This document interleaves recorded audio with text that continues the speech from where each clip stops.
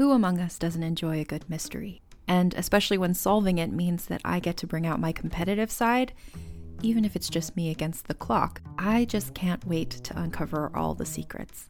So June's Journey is a game that is completely up my alley, and I think you'll love it too. In June's Journey, a hidden object mystery game, you play as June Parker, who's on a quest to solve her sister's murder and uncover her family's many secrets. Each chapter brings you deeper into the story, and it's set in the Roaring '20s, so beyond uncovering clues, you get to experience the glitz and glamour of the time. June's Journey is definitely not a game I play mindlessly, which I love because I get genuinely invested, and a lot of it is a race against time, so there's a little fun added pressure of trying to find the clues as quickly as you can in each scene. There are also tons of ways to customize the island that you're on, learn more about the characters, and then new chapters are added weekly, so you really can't run out of things to explore.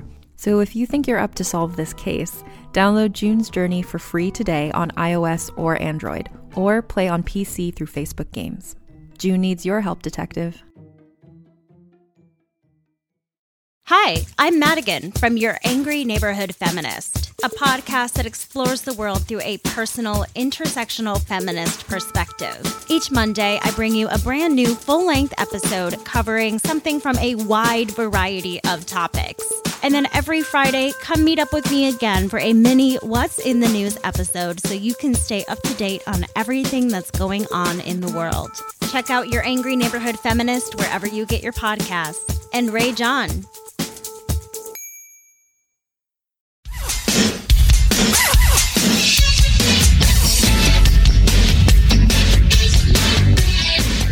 Welcome back to another episode of Mother May I Sleep With podcast. Today's guest is my best friend, who I miss so freaking much, Christina Lopez. Hi, girl. Hey, Molly. How's it going? I miss you too. I know. I miss you so much. And you picked today's movie, which I'm so happy. I sent you some campy options because I was like, I need camp right now. Yeah. I need something that's not going to... my soul won't potentially get buried in it. And I sent you like a Haley Duff Christmas movie and then something about like girls, like, you know, stealing Chanel or something like that. And you picked How to Murder a Millionaire, which is a movie similar to Menu for Murder, where it's a movie of the week that I'm pretty sure probably aired on like NBC in the 90s. It's a 1990 movie. It's mislabeled on the Lifetime website as being 1998, which makes me wonder if that's when they acquired it for reruns. Right. But yeah, no, this movie is fantastic. I mean, we've got Joan Rivers, we've got Morgan Fairchild, we have Thelma Hopkins, we have Anthony from fucking Designing Women. I mean, this movie has a little bit of everything. It's unbelievable. It was so, I genuinely laughed at this more than I've laughed at most comedies that have come out in recent history. It felt like, yeah, it had that kind of like brisk pace and like, I don't know, like the chemistry was on point and kind of, you know, that like duo gets into like a precarious situation. Hijinks and what did I say when I was texting you this morning? It was filled with like hijinks and mischief. I guess so, yeah. Hijinks for sure. Like it was so hijinksy. And real quick, people might recognize Thelma from Aunt Rachel from Family Matters. Yeah, I was looking at her IMDb before we started this. Oh, yeah. And Girlfriend is still working. She just wrapped something called Casa Grandes, which I haven't heard of. And she did 7 episodes of it. Dead to Me, she was on recently. Yep. Family Reunion. I mean, obviously, Joan Rivers has passed, as well as, how do you say his name? Misach Taylor? I think so. I'm so sorry if I got that wrong. I feel, especially when these movies have like older stars in them, there's a large portion of our audience that I know has frustration boiling under the surface. And I don't blame you. Like there are a lot of things that I don't necessarily remember the references. So please, you know, this might be one of them where you're going to have to be patient with me. I can do a quick Google while you're talking. So then there's also Jean Wolfe, who plays Monique. And this is a really interesting character. So they use this sort of device, I guess you could call it, where they have this talk show called Monique, which is, kind of like a bit about, I think, 90s talk show culture in general. Mm-hmm. Yes. And she really sets the tone for a lot of things. So they use this to fill you in on what's going on. Because you have to remember, if this was made in like 89, 90, this was like the rise of Jenny Jones, Sally Jesse Raphael, a little bit past Oprah. Winfrey, yeah, Ricky Lake was getting in the game. So this is like, again, this is super fast paced, as you said, which I love about this movie. There's a lot of like 1-2 minute clips that I'm going to play for you guys that really, I can't believe how much goes on in sometimes a minute in this movie. Meshack Taylor. Meshack? Yeah. Good for him. Yeah, he was great in this movie. And, I will tell you, there are a lot of things in this movie that are really like tone deaf. I want to throw that out there. This was made in 1990. Unfortunately, I am going to play one joke that I think could potentially be offensive, and I will give a trigger warning before that. Her entire relationship with her maid was so uncomfortable for me to watch. Yeah, it was uncomfortable. It was really uncomfortable. And it's there's like, there was some things where I was wondering if maybe contextually there were jokes within the joke that I didn't understand. Like maybe the bit was that these women would treat their maids horribly. I rewatched Clueless with two girls in their 20s recently, or like early, like they were 20 and 21. And the things that I was like explaining to them about the movie where I was like, no, like it's funny that Cher had a computer to help her with her closet because it was considered extravagant to have a computer in your bedroom at the time. Right. Like there's things like that where I was explaining it. And so I do want to throw out that there might be some sort of nuances to this that I don't understand because I was 5 in 1990, I think. So, well, they comment on like Walter's kind of like a technophite, and he like the reason why they have a rotary phone is because like the dial tones on the touch phone bother him. Yeah. So yeah, he's afraid of buttons. That the whole character, he's afraid of buttons. And so this is when you listen to the beginning, it's also like ties into like why he moved away from his business, and like that's the bigger storyline. So we can get into it, but his avoidance of technology plays throughout the film, and it kind of like you realize like what was considered new technology back then, I guess. Yeah. So we're going to get into this movie really quick. But Nicole, what did I just call you? I called you Nicole. Wow. I guess, you sort of play the same role in your life. Well, no, not at all. You're my best friend. I also record with Nicole every day. I mean, we support you. Yeah, but I hope I support you guys too. Yeah. Okay. But I sometimes I call Blue Wags, but only when I'm frustrated with him, which I know. Sometimes like when he's bothering me, I'll be like, Wags. And I'm like, oh shit. Can I ask, like, I don't know, this is not the time or place for it, but how are you in your grief process with that? I'm good. I still cry really hard, like 2 or 3 times a week. Like I'll just have like a fucking meltdown. But for the most part, like it was so hard to watch him at the end that it was just, it was so bad, Christina, so but it's, Blue is a great cat. I will say that I woke up to his 2 paws on my windpipe pressing in really hard. And I was like, is he trying to fucking kill me? He just loves you so much. But he did successfully wake me up. And I think food was his bottom line. I mean, you'd be surprised at how little this cat cares about. He sleeps all day. He wakes up for food. I cannot get him to play with anything. He doesn't care about anything. Like he just wants to sit on me and eat. Which is so sweet. And I really honestly, that's so cute. I have to tell you, I love having a cat. It reminds me of what I loved about having a cat growing up. Like, he's just so cuddly, and he's also really low maintenance, which is really nice. Like, Yeah. the most I have to do is clean out his litter box every day. And of course, just make myself available. Like, I'm at his beck and call, but he really, again, needs me 3 times a day.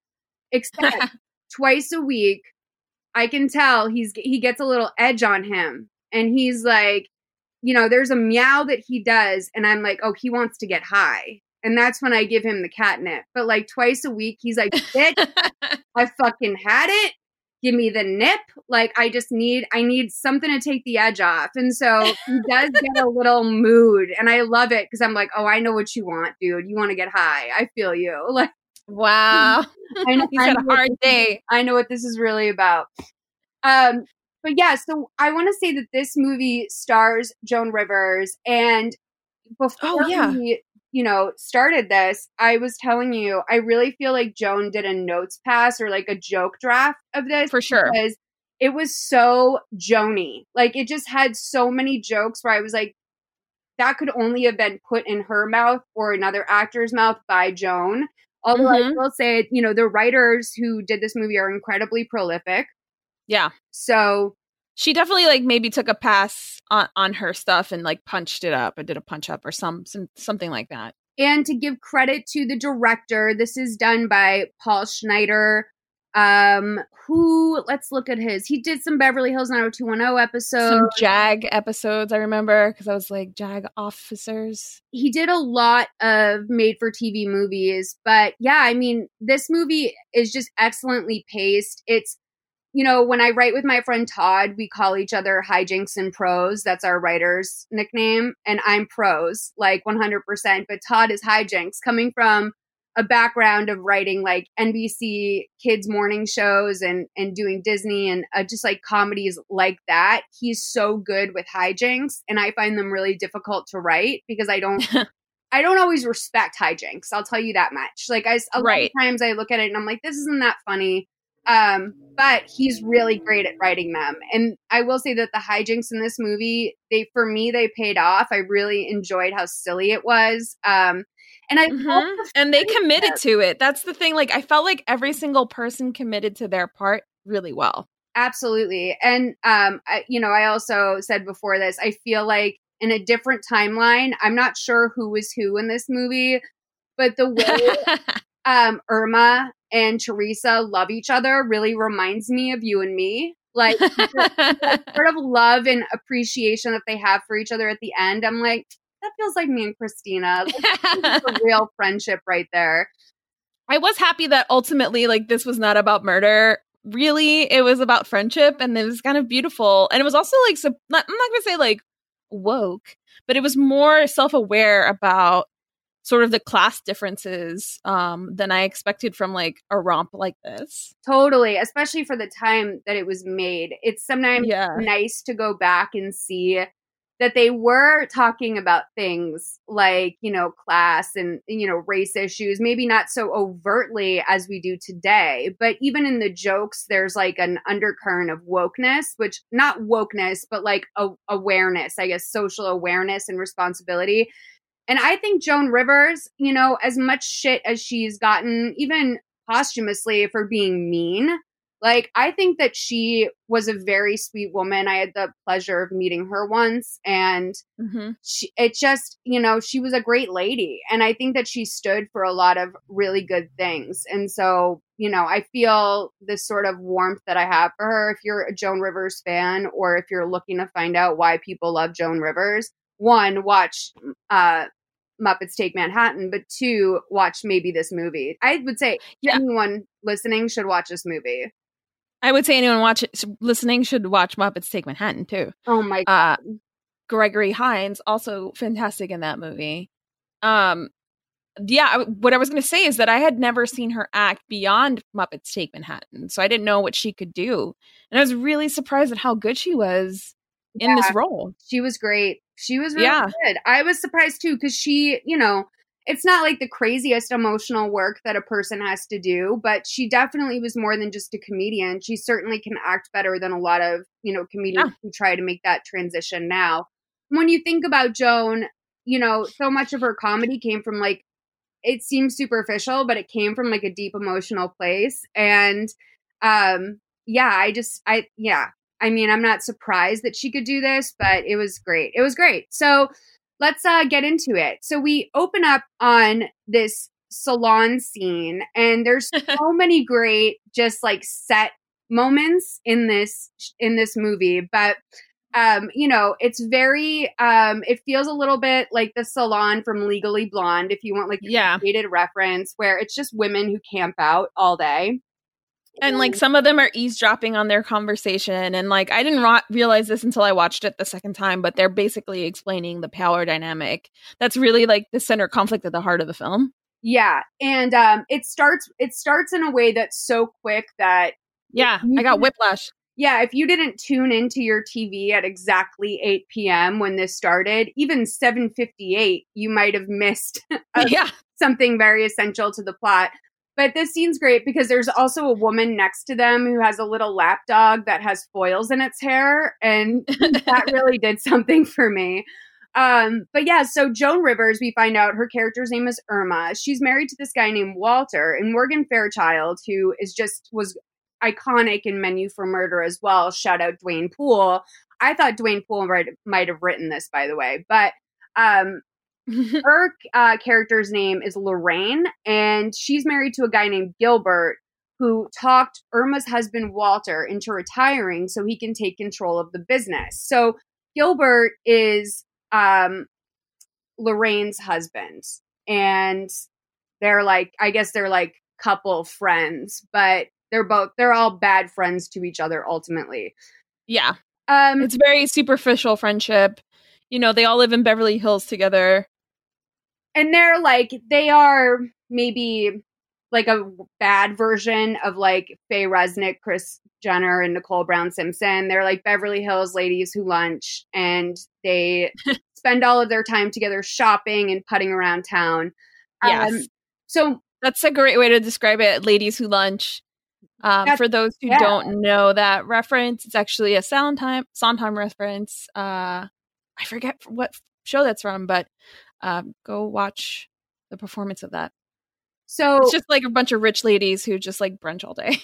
Yeah. So Morgan Fairchild's character, Lorraine, says that Walter had to retire because he has future shock syndrome, which won't allow him to use computers. He won't even use a push button phone. So an underlying theme of this is syndromes, and how, they kind of like have these buzzword syndromes that come up a lot throughout it. And this is, sort of like the beginning of the pop psychology era, where people are just out there diagnosing each other the way that we have continued to today. Yeah, I know. And it there was something else that I was watching the other day where someone was talking about going to their analyst, and I was like, because it was like in the 70s. And I was just like, I miss, like, what if I could just say I'm going to an analyst instead of saying like therapist or counselor or psychiatrist? Right. No, it is. I'm being analyzed. It sounds better. I don't know. They had like a sort of like shameful way of describing all of that stuff that sounds so much better than I'm going to like the women's clinic. You know what I mean? It was all much more, the way they danced around it was kind of nice. So Irma leaves the salon, and she passes this woman in a maid's uniform, who we're going to find out is Teresa, and she's a con woman. I love that there's like a shopping montage or like an opening montage. Like they've mixed that together right away. Like this is the pacing of this movie is really fast and slow, because there are parts that I feel like it dragged, but I feel like we got started right away. Right. And like, it is fun because we do get a lot of like Beverly Hills moments, because like, she passes Teresa and she goes right into the boutique that Teresa was looking at, and she buys this green blazer with like paw prints and cheetahs all over it. It's very tacky. It's so consumer. Yeah. It's like, so also at the same time you watch something like this and you're like, God, I wish that was me. I wish that was me. You wish you were buying that blazer? Just bopping around town being like, $2,000 for this messy thing. Oh God. Yeah. Put it on my card. Like, who charge it? Yeah. So the con woman, Teresa, goes to meet her boyfriend, Danny, who was waiting for her to bring him the trinkets that he that she stole that day at her job. So we're going to play this scene 147 to 249. Hey, baby.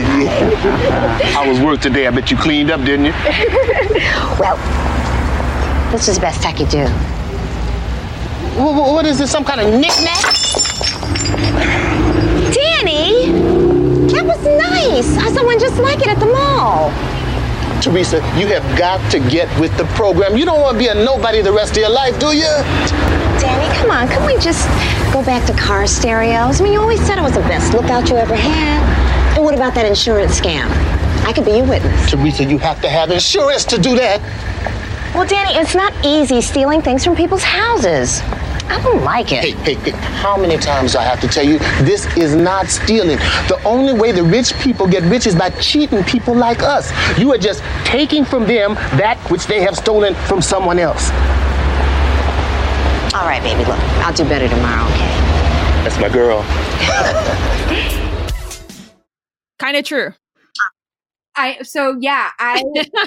definitely will say that as soon as it started, I felt very conflicted that the two main characters who are like Black people are also these con men or, con couple. And then I thought about it and I was like, I'm okay with it because I feel like that's reflected even in today's society where it's like, sort of like, fuck capitalism, like, fuck these people. Like, of course I'm going to go steal from these people whose houses I have to scrub today. And while it is not Christian to do that, I do think that I think that like, I'm okay with it. I wound up being okay with it. Yeah, I mean, I think that's like when you consume anything like this, it's like you have to always measure that cognitive dissonance of like, oh, okay, they're doing this thing. It's not ideal, but it is this other thing. And like, how much do I have to divorce? For me, like as a person of color, I'm Latinx, and I like, because that's not a race, right? So I'm multicultural in that I am Black, Indigenous, and white, European. And so like for me, it's a little heftier because it's just like, how much do I have to divorce myself from my identity to be okay with something like that? Yeah. Which is why I mentioned like the nurse thing, the maid thing kind of bothering me. That probably comes up a little bit later. But like, Joan Rivers just speaking terrible Spanish and being mean to this maid that obviously speaks English. Right. Right. Yeah. And that kind of dichotomy. And so it's just like, and there's some like sexist jokes in here too, and it is of its time. But it's like, how much is it okay to divorce yourself from a lot of different things in order to be able to be like, I still enjoyed this experience, and it's something that I weigh all the time. But that said, we're here to have fun and talk about the movie. I mean, I'll never forget when you posted that video when you went to Disneyland with your nieces and there was a Donald Duck wearing a sombrero and you wrote like, I can't enjoy anything. And then when I went to Disneyland, I was like, ooh, that feels racist. Oh, everything I saw, I was like, ooh, this is racist. Or that's like too sexual for kids. Or, this is misogynistic. Like, it's difficult once you sort of see the world, even as a white person, once you see the world through the lens of like, oh shit, like, time to wake up a little bit. It's everywhere you go, everywhere. Yeah. But yeah, so Joan, aka Irma, continues to shop and she buys this gorgeous diamond necklace. It's diamond and emeralds, probably costs like 20 grand. She puts it on her card. Then we see Irma's husband Walter is working on fixing the garage door at home. And when Irma tries to open the garage door, it's not. Oh, wait, let's go back to the jewelry store. This is when she like reveals that she has like a ton of credit cards. It was like an accordion flop all the way to the floor. Like she has a ton of credit cards. She is wealthy. She's not rich. That was like a thing, by the way. That was like those like sleeves of credit cards because people would have like Sears cards and like Lord and Taylor cards and like whatever you could have a card for back then. That was a whole thing. Everyone it was a flex, right? Yeah, everyone had cards for everything, which is just so irresponsible. Like now when I go to Nordstrom and they ask me more than once if I want to get a credit card, I'm like, you should legally only be able to ask once if someone wants a credit card. Cause like you are putting people in such financial peril when you do that. Yeah. You know, what's funny? I like anytime they even ask for my phone number, I'm like, why? And they're so like off put by it. Yeah. And I'm like, I'm not just going to give you my number. Like, I need to know why you need it. But it was interesting because there is a line in the movie right before the main characters have a conversation. Like somebody goes to someone at a desk and the woman says to her, when he goes to the bank, when Walter goes to the bank, there's someone at the desk before the customer before. And the bank teller says, you need to have credit in order to get credit. Yeah. Yeah. It was at the credit department of the department store. And I noted that as well, because I was like, that is so sad, and also still continues to be so relevant. And there's something very sad about that. I mean, this movie's 30 years old. Yeah. Yeah. And I think it's trying to make a larger commentary, and it's doing it through those little moments and having this plot where the characters are recognizing, you know, their differences in their classes and how that affects their lives. It definitely is. So so Walter's trying to fix this garage door. It's not opening. And Irma's trying to brake her car, but her brakes are now shot. So she drives straight through the garage door, and she survives, but she's obviously shaken up a little bit. And then we see two Latino gardeners come running up to see the broken garage door. Yeah. And then one of them does the sign of the cross. Yeah. The broken door. And I was like, okay, that also feels racist, but okay, continuing on. Yeah. So Walter and Irma are now in a fight because, you know, he's sick and tired of her shit. Let's play this clip. 4:31 to 6:16. Guys, just so you know, this is the clip right here with a joke that is not okay about the trans community. If you are sensitive to that sort of stuff, please go ahead and skip this clip, and it'll just be about 2 minutes. So just skip forward till you don't hear the clip anymore. Next time, try stepping on the brakes. I did try stepping on the brakes. It's not my fault they didn't work. There is nothing wrong with those brakes. I checked them myself just yesterday. You also fixed the garage door yesterday and the day before. What the hell were you doing driving so fast anyway? It is 4:30. It is time for Monique. Monique in the morning. I thought you watched that junk in the mornings. Get in touch with your world, Walter. That was Monique in the morning. This is Monique in the afternoon. Wait a minute. You're telling me you just wrecked a $50,000 Mercedes so you can rush home to see a woman interview a bunch of transvestite male strippers with nightmare hysterectomies? Is that what you're telling me? Is that all you care about, that I wrecked your car? I could have been killed. You care more about that car than you do for me. Clothes out of my sister's closet. She didn't know. I just had the oil changed. Syndromes. The subconscious patterns that shape our marriages, our careers, even the way we make love. Are they the key to understanding ourselves? Can they unlock secrets we'd be better off not knowing? How much pop psychology is enough? Syndromes. Love them or leave them. Today on Monique in the Morning. I just don't know what's the matter with Walter. He's not romantic anymore. Oh, honey, you can't expect romance from a married man, especially if you're the one married to him. Well, Walter's never been exactly a Don Juan. I'm probably the only woman in Beverly Hills who's got an IUD with a snooze alarm. That was her. That was Joan Rivers for sure. Oh, 100%. I will say they do this cool thing in this movie using Monique in the morning, as I said, where they're sort of teeing up certain things. So this is the syndromes clip where we establish that in this world, everything is a syndrome. So I love that they use Monique like that. I remember I was watching this and I was like, ooh, I was like, as I was taking my anti-depression meds, like, I was like, ooh, syndrome. That sounds so much better than what I'm dealing with. I also love, really quickly, because this is like, you know, not a Lifetime movie. This is, again, like probably was made for NBC, movie of the week. So this is when they put budget behind things. And you can tell that not only in the casting of this movie, but the set design for this movie and the costuming for this movie is just beyond. Like, this wouldn't even be applicable for our Lifetime scale, because this doesn't feel like a Lifetime-y movie. This feels very much like a real movie. I said to Christina before we started this that I feel like this could have had a wide release and done very well in theaters. Yeah, I agree. I think it either had a wide release or was intended to be wider, and it didn't, for whatever reason, I guess it didn't materialize and it ended up being scooped up by a TV network. Oh, I see. I think that, I mean, do you know that for sure?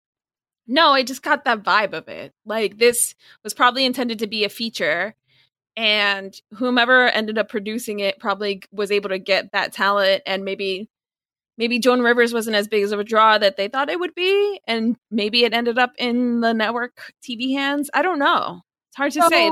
This is just me posturing. I actually think that made for TV movies were like a real event back then. And I know. They wouldn't come out frequently, and they would put so much effort and money behind them. So while I do think that this might have like failed to get distribution, I think that's 100% possible. I actually think that this was sort of a television event, and this is something that like the whole family would gather around, and they use people like Anthony from Designing Women and Morgan Fairchild and Joan Rivers, and they put this fantastic cast together so that anyone who's interested in even one of those things would come out and watch this movie. I do think that this was meant to be a TV movie, but this just goes to show sort of the quality difference in between when you're making a movie in Toronto in a week and a half, for Lifetime versus I think this was a CBS production. So the two of them at the salon are hilarious. I love Morgan Fairchild, the way that she has foil just placed throughout her bangs, because anyone who's ever gotten their hair color knows that this is a mess. Like, this is how no one ever color their hair. And Joan Rivers has these mittens on. They're these large white plastic sacks with red dots all over them. And I don't know what they were meant to do. I assume it's an anti-aging treatment, but it's just so over the top that you kind of don't even need to know what they do. Yeah. Yeah, they're both wearing, are they both wearing face masks? They're both wearing like green face masks, which I don't think they would do at a salon. Like, all of these salon treatments are very haphazard in a way. Like, I don't think they would have you sitting with foils and a mask on your face, because the timing of that, they all exist in different time zones. Like, you don't leave a mask on for the same length you leave foils, you know? Oh, man. Oh, my gosh. So, Loretta... So your hair is in Pacific time? Yeah, your hair is in Pacific time and your face is full Eastern. And the hand things are probably Central. I'm not clear. But so Loretta and her husband pull up to the house that night, to Irma's house, and they're having a dinner party. And Walter's still working on this garage door fix. And he's like basically putting MDF on top of this fabulous door. Well, when you think about it, I was pricing that door out in my head, and I was like, that's probably 20 G's to replace that door. This is the thing. Anytime I see like this kind of, because I grew up in apartments my entire life. So I'm just like, what do they do in that garage? Because I know people do different things with their garages, right? Yeah. And that was what was going through my head. Like, you're pricing out the repairs, and I'm just like, oh, what's a garage? Like, what do people do in there? I 100% agree with you on that. It's one of those like sort of it's attached to the house, which I always think is a little bit luxurious. Like, for me to go down to my garage, I have to it's on the front of my house, and you have to walk up steps to get to it. But all I'll tell you from my limited time of owning a house is that everything costs a minimum of $5,000. Nothing costs less than $5,000. Like, that's why I think people go house poor, is because it's just so expensive to keep a house going. And when you look at a house like this, my mom always said something very important. When you're buying a house, you're not just buying a house, you're buying, like, you have to be aware of the upkeep of the house and what that's going to take. And I look at a house like this and the cleaning involved and the incredibly expensive like tapestries in the house, and they really go all out. I loved this time in home furnishings because they would just go all out on a print. Like, every single room, Joan Rivers, the room she sleeps in, like, the wallpaper matches the curtains, which matches the bedding, which matches the upholstery on the chairs. It's like really, they went all in on a print. Yeah, it was amazing. And you know what's interesting is that you can tell, like, the garage. I'm getting back to the garage thing because it's important to me. But he's like, the husband's always futzing around in there. So much so that they reference it in the outgoing voice message. Yeah. So I think that's like his man cave. That's his, like, while she's watching Monique in the afternoons and the mornings, he's out there futzing around in the garage. Because, you know, Gilbert got him to retire. And so his whole thing is he doesn't really know what to do with his days. I'm sure Walter never went in that garage until he retired. And now that's where he just spends his days. Yeah, a lot of this is fueled by them, you know, entering in a new chapter in their lives. Yeah. And not knowing what to do with how to fill their time. Those damn buttons. If we had stopped button culture, Walter would be at the office and none of this would have happened. Yeah, exactly. We go to dinner where Walter is telling Gilbert that he heard the Japanese guys came back with a major offer for the company. And Gilbert tells him not to worry. They're not going to sell their tool to them. And Irma says, not as long as a third of it is still in my name. So Irma is a third owner in the company. This is important to the story. And I love that she owns a third of the company. Yeah, it's great. I wonder if she, like, helped them start the business and, like, did the books or something at the beginning. Because I can totally see, like, Morgan Fairchild being maybe second wife or coming in later when he, like, had more money. Oh, but absolutely. I could definitely see Joan being there from, like, the start of it. She does make a reference to how she was a receptionist for 6 months and then she married the boss. But I don't know if it was his company because it does seem like all of these people are on their second or third marriage.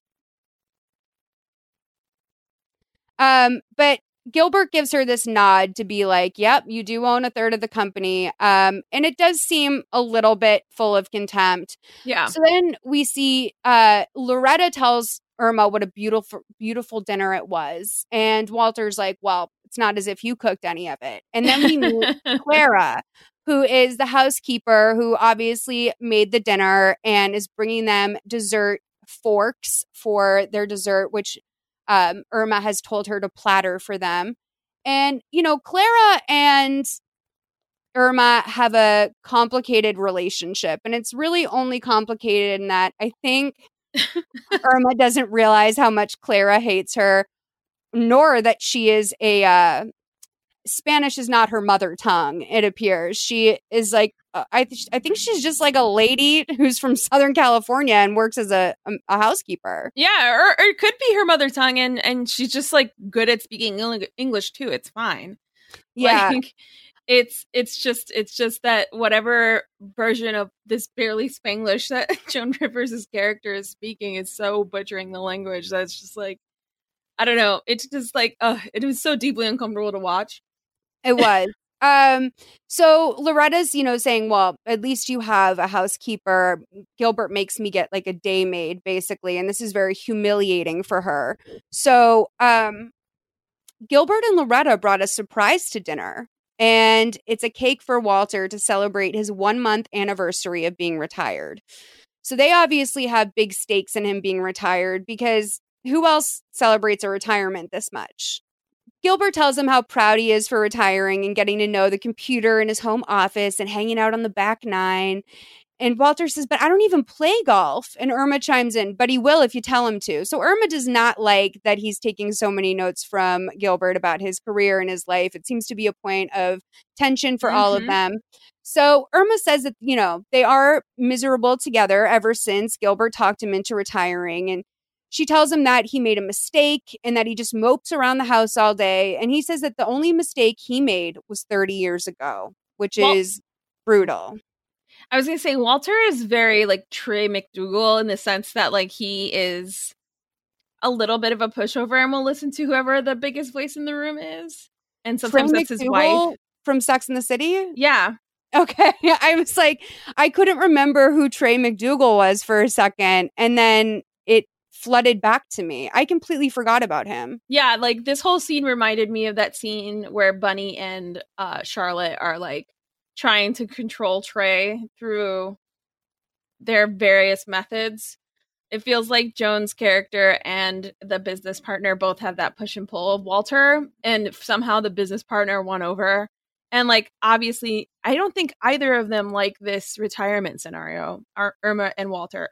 No, So, they're miserable. Yeah, so I think Irma is definitely blaming Jean for all of the ills that are coming from their marriage, from them having to be around each other so much now. So then we see that night Irma is crying in her bed with cucumber slices over her eyes. And she uses her dial phone that she hates. She wishes she could just have some freaking push buttons to call 911. And she tells them to come over because she thinks there's a prowler, which is a word I haven't heard in a long time. Yeah, right.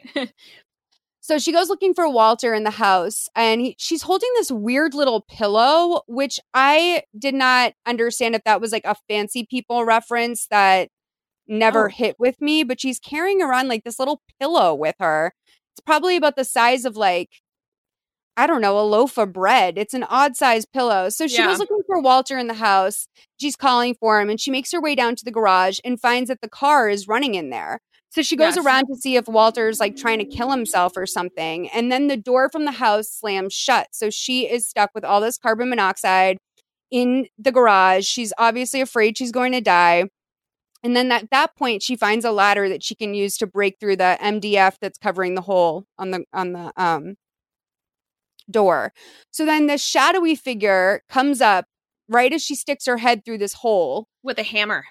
And holding the hammer, and then the police arrive, okay? So you think Walter was going to take a hammer to his wife's head. And he explains that he got back from a long walk when he heard someone breaking into the garage. And he says that they were, fighting after dinner, so he went for this long walk, and he couldn't get the garage door to open. And he clicks the button just to prove a point, but then magically the garage door opens. So the cleaning service and the next day arrives at Loretta's house, and it's the con woman that we met earlier, and I guess I wrote a friend in my notes, but I believe it's just one of her coworkers.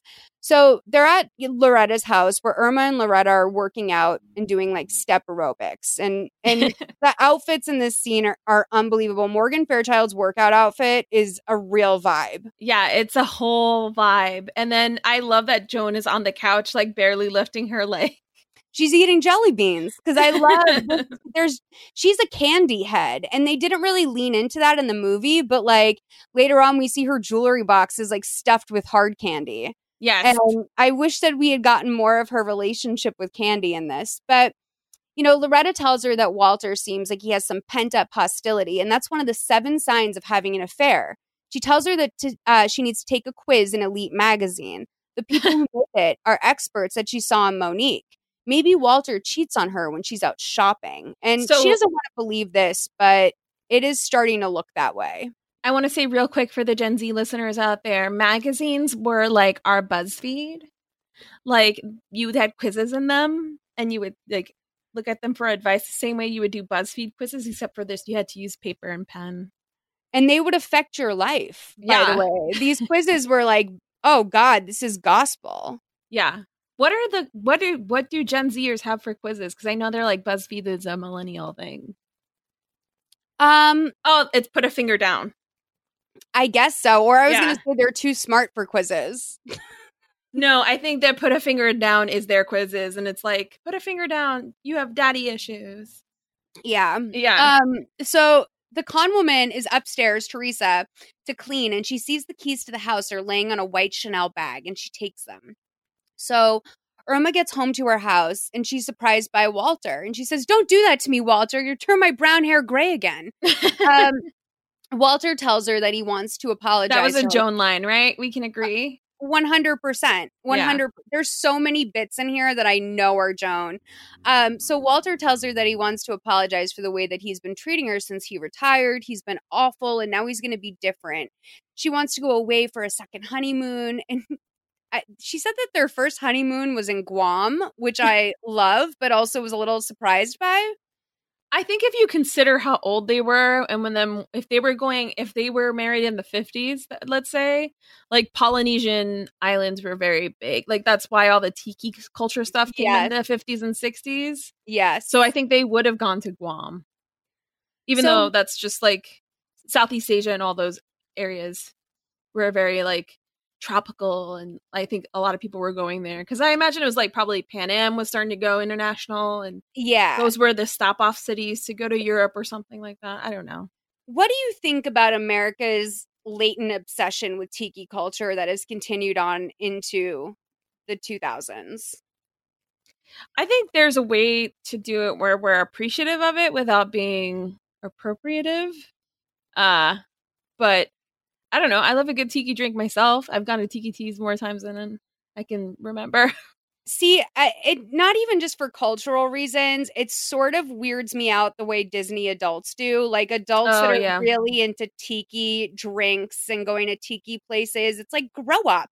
Like, I'm fine with it. I don't exclusively go to tiki places, but I enjoy like, a nice different kind of cocktail craftsmanship, I'll say. Totally. I mean, there are people that are really have a fandom around it though. Yeah, truly. And like I could say I have an adjacent culture. Like my culture also has a lot of rum drinks, so I can appreciate like a juicy rum drink. You know, it's the tacky aesthetic that bothers me, if I'm going to be honest. Like the part where it feels like you're in a Trader Joe's, a Disneyland. Yeah, exactly.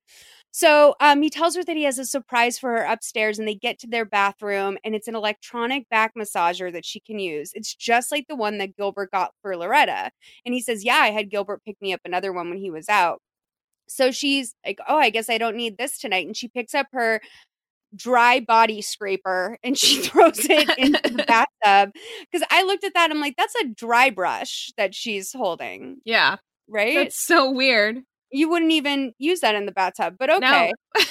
So as soon as she throws it in there, the electric pillow shorts out, and you're like, oh, that's like throwing a blow dryer into a bathtub. She would have died if she had gotten in there.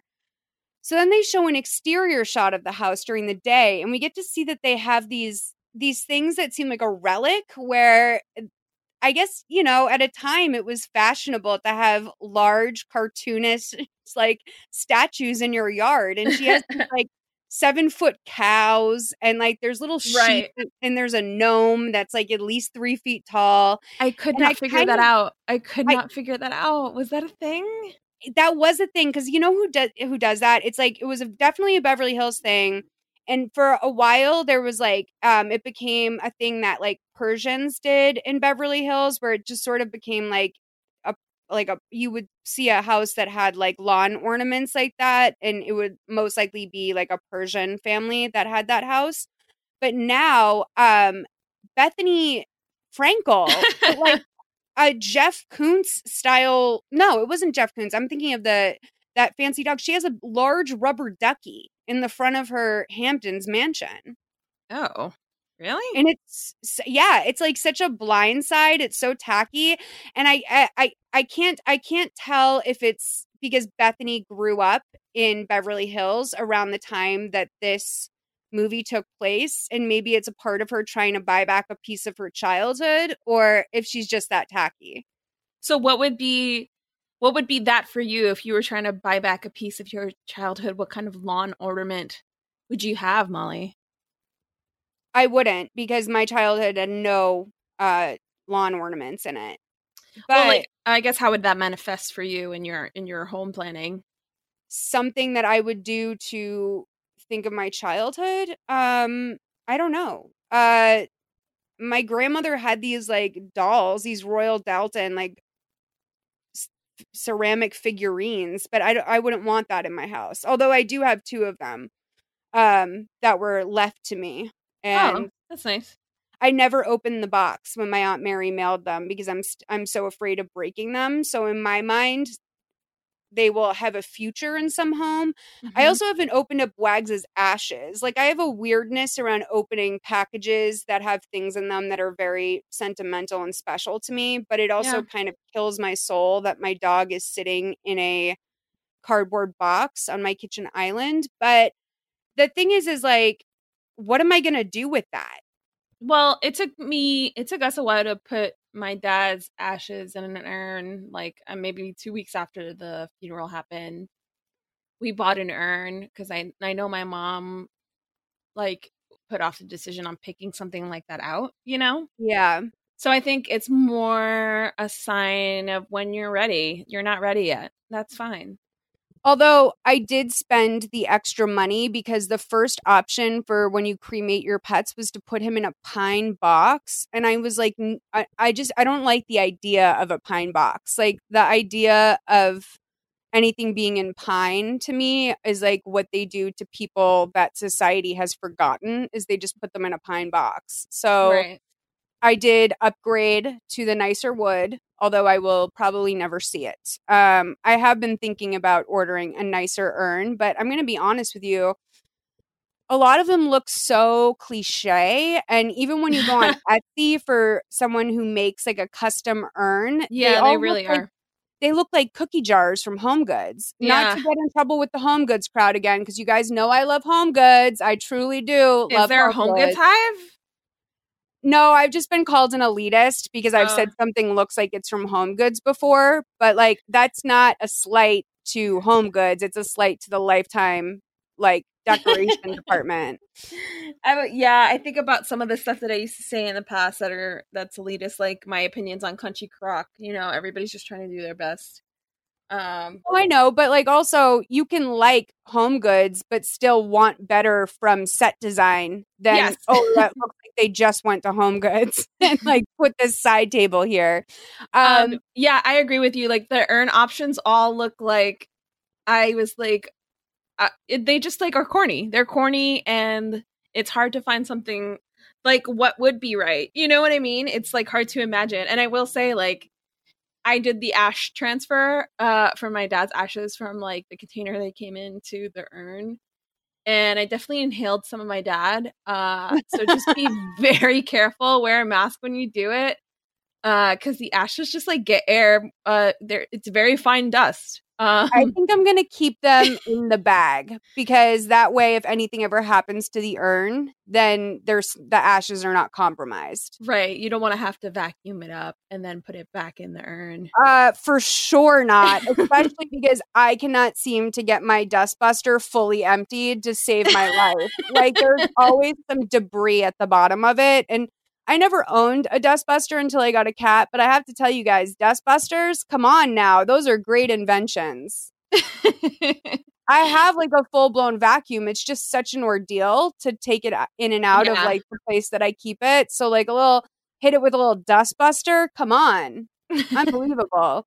So then, so we see this lawn with statues, and then we see that our girl's watching Monique again, and it's an episode about men who murder their wives. And there's so many like great little sound bites from this clip, but hearing all of this sort of like, she's thinking about the back pillow, because how could you not? Right. Let's play this clip. 1654 to 1926. Men who kill their wives. Why do they do it? How do they do it? El Mudo. Could it happen to you? In the studio today are 3 convicted murderers. Walter!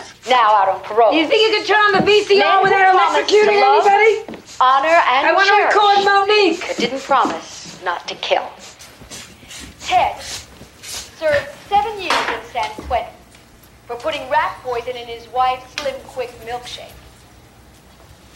Bob is still serving a life sentence in Massachusetts for shooting his wife to death, but he's currently out on parole. Ray. Clara, donde está la massagera? Pull it back. Oh, the back rubber. What would I do with that? Good question. Clara, clean. Press both buttons simultaneously to begin recording. Well, there sure are a lot of buttons. Why do they make these things so stupidly complicated? Then if I click... What? What did you do with the electric chair? The what? The back massager. What did you do with it? It's in the bathtub. No, it's not. You're not trying to fix it, are you? I thought I might have a look at it. Why don't you try to teach it to open the garage door? Going shopping, are we? As a matter of fact, I am having lunch with Loretta. At 9:15 in the morning. We may pick up a few things. How can you stand to spend your whole life shopping? You spend yours working. If I hadn't worked so hard, you wouldn't have any money to go shopping with. If I hadn't shopped so much, you wouldn't have had any reason to work.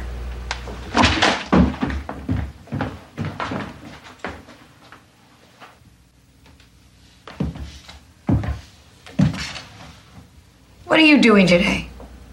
I don't know. Maybe I'll watch Monique. Then at least we'd have something in common. All right, Bob. I have to know. Now tell me, why didn't you just divorce her? Give her half of everything? She already spent all the money I made. She shopped till I dropped her. That's one of my favorite jokes in the movie. Misogynetta, I have to say, as insulting as it may be that she was trying to pass that off as Spanish, misogynetta is funny to me. I have to say. Misogynetta. I just love that she was like, what, bitch? Oh, let me look at this fucking box. And then she like, oh, the back massager. Yes. I have no idea what you're talking about. I have to say, I think Clara may be of Irish descent, if I'm being honest. I don't even think she is. I don't think that she would know Spanish, to be honest. She seems like very Irish to me, which might be wrong, but she's, I don't know. She was giving me Irish vibes, you know, when you know you're kind.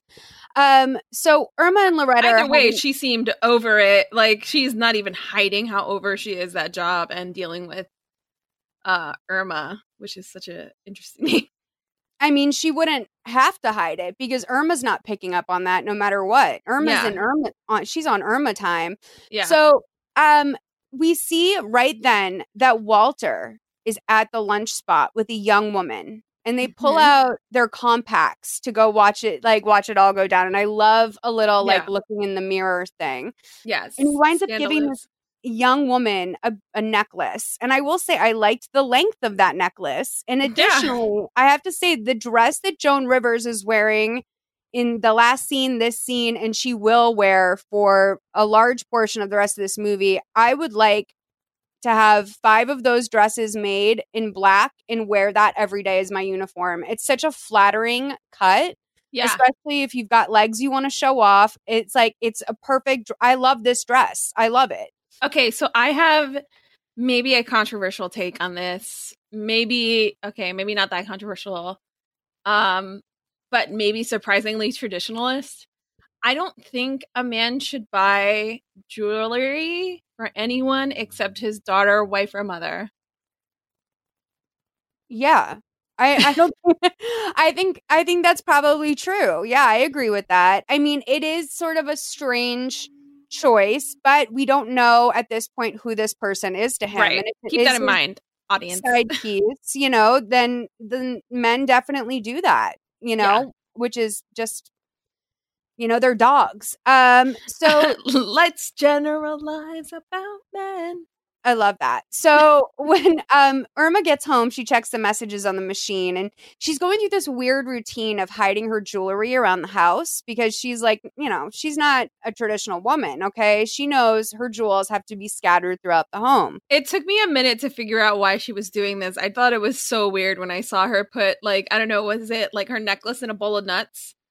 She put her necklace in a bowl of nuts and then she put like her bracelet, which did not look, it looked like costume jewelry. She put that into like a pot and it's actually like brilliant. And I think people did used to do this where they would like sort of scatter money throughout the house because that is so a thing. Like when you go to Goodwill, just like finding money taped to the top of a drawer or something. Oh, wow. I didn't know that. And it's because like these older people got into sort of these hiding habits where they would put money in the tinfoil roll or they would tape something to like a piece of furniture. And that way, if someone came in to rob your house, they wouldn't be able to take everything because not everything was in the same place. Right. I think a lot of people were also like growing up from the Depression era or had Depression era parents and that like, you know, money insecurity definitely travels down the bloodline. And then, of course, like domestic abuse as well. Like you become very clever about where you hide the money that you're saving to get out of that situation. Although I But don't it also think can that's show that Irma. Irma is distrustful of Clara and is I think hiding it from her. I definitely think that that was a part of it because, I mean, on one hand, only Clara would probably be going into the silver or the nut jar to like refresh the nuts. But on the other hand, yeah, it probably is. She's hiding it from everyone except herself. So she's checking the voicemails and there's two. There's one talking about, oh, sir, we've got the information on your wife's life insurance policy that you wanted.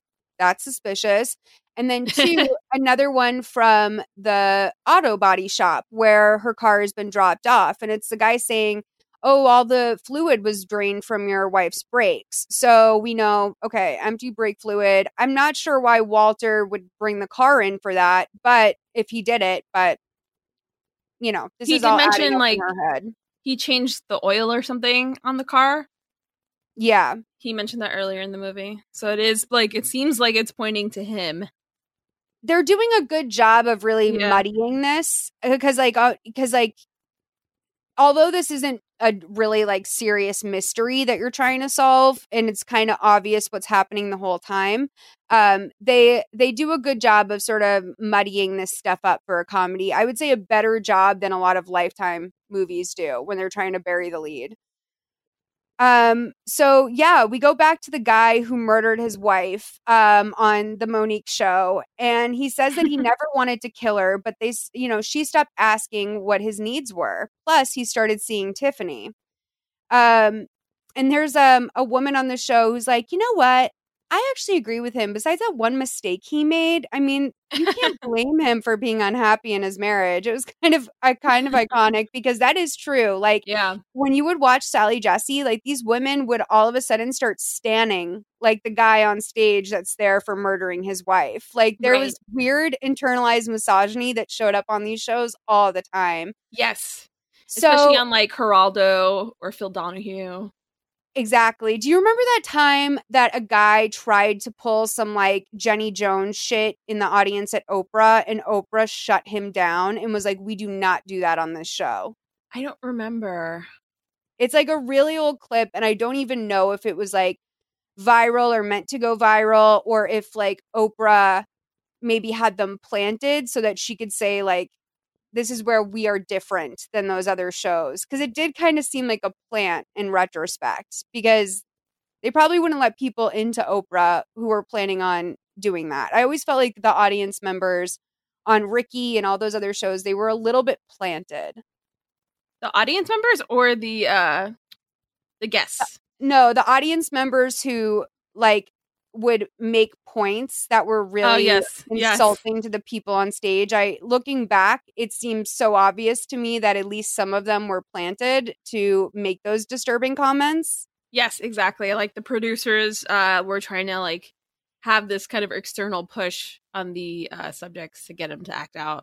Because like looking back, like how wild would that have been to go to a show and then get up in the audience and be like, well, I don't know. If you ask me, this ugly bitch right here is sucking this dog-faced motherfucker's dick. And you'd be like, what the fuck? Like, looking back, because in real life, people don't confront people like that. Like, people always talk so big about what they would say in this situation or what they would do if it was them. But in reality, people do nothing. Like, they just don't. It's so hard to say something like that to someone's face. And I always love when people are like, oh, well, if I had a chance to see this celebrity, I would say this. And I'm like, no, you wouldn't. You would probably ask for a picture. You would never say that. I know. It becomes a George Costanza situation, where he's like, the jerk store called and they're running out of you. Like, jerk store called. Yeah. So Walter gets home holding a lot of bags and he hides a pretty box that he has inside of a locked desk. And Irma is like watching all of this from the other room and she comes and creeps in right as he's locking the desk. And he's like, how long have you been here? And she goes, about 30 years, which I loved. I loved that line. I thought that was a Joan one too. And he asked her if there were any messages for him and she says no. So the end of the Monique episodes concludes, and then we see Irma going into the desk that Bob put the Bob. Why did I write Bob? that Walter put the box in and finds a gun. She calls the police, and we see that the police have a chalkboard at the police station where they tally how many times she calls. It's like literally it says Irma Summers crank call list. And she makes 3 types of calls usually. There's prowler, noise, and UFOs. And last month in April, she called 22 times. And so far for May, we're up to 21. I like to think that they have like a bet going on every month, like a pool. Yeah, but it also gives you a good idea of like who Irma's kind of a Karen. Yeah, she's like a Beverly Hills woman who's like, oh, a slight inconvenience. I'm calling the cops. A moderate discomfort. Cops. Yes. So she says that she thinks her husband wants to kill her. She hangs up the phone. And then we see Loretta is getting ready while Gilbert complains that she's taking too long. So they're at like getting ready to go to some sort of nighttime soiree. And, you know, Loretta can't find her eyebrow pencil. And he's like, well, if you hadn't shaved them off, you wouldn't need a pencil. And by the way, I know thin eyebrows are coming back into style, guys, but don't do it. Oh, no. Gosh darn it.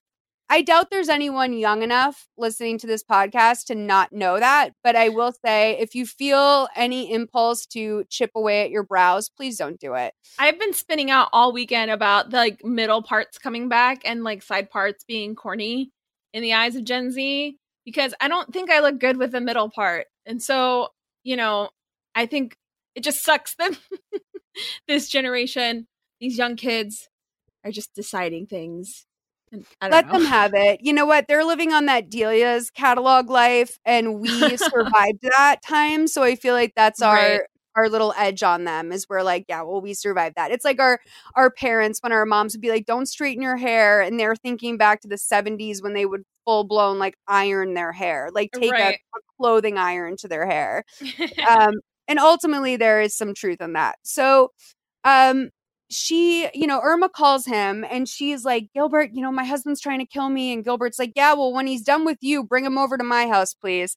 So Irma runs to her closet and she grabs 2 huge Louis Vuitton suitcases that she fills with designer gowns and like a whole shoe rack. And Walter's downstairs playing cops and robbers with his gun. And you think, okay, this is when he's going to kill her. He's like obviously fantasizing about killing her. So Irma puts on her chinchilla coat and she ties together a bunch of gowns so she can make a rope to climb down from the top floor. Walter's getting closer and closer to the bedroom. And he's calling for her to come down or open the door.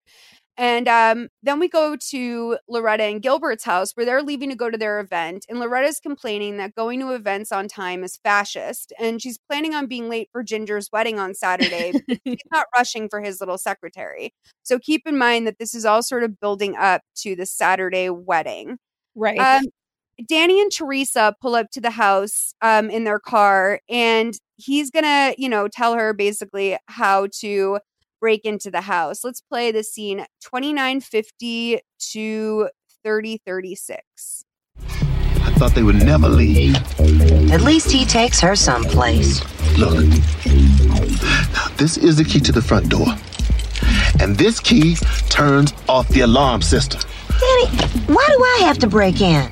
Couldn't I just create a diversion like when you're shoplifting? What are you gonna do, Teresa? Go and ask the neighbors for a price check? You've got to learn by doing. That is the secret to education. I can't tell you how many people would just love to be studying with an expert like myself. Well,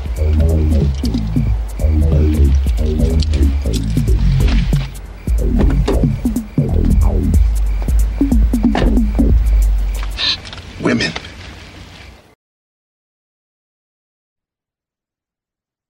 This episode is sponsored by Factor. Okay, here's what I love about Factor meals. They make eating better easy. They're fresh, never frozen. They take 2 minutes in the microwave. You get to pick what meals you're going to eat. Over 35 different recipes are available to you to choose from. Their delicious recipes are chef-crafted and nutritionist approved. They are very filling. Like, not too much, but they're perfectly filling. I had the keto meal last week. I've been doing the keto meals basically. And there was one day in particular that I just remember going to bed and being like, I'm actually full. Like I ate hours ago and I'm actually full. Normally, I need a little snack. I get up to the chocolate after dark, but I was totally full, completely satisfied, and my meal was delicious. You can also do calorie smart meals, vegan or veggie, and protein plus. There's also other stuff you can try as well. You can get as much or as little as you want and reschedule or pause at any time. Personally, I get 6 meals. You can go up to 18. That's what my boyfriend does. Also, there are more than 60 add ons to help you stay fueled up and feeling good all day long. What are you waiting for? Get started today and get after your goals. Head to factormeals.com/mothermay50 and use code mothermay50 to get 50% off. That's code mothermay50 at factormeals.com/mothermay50 to get 50% off. During Women's History Month, come explore what feminism means to you with nonfiction storytelling podcast Thread the Needle. I'm your host, Donna Schill. I'll use my background in journalism to dive into topics that matter to women today. Listen to Thread the Needle wherever you get your podcasts.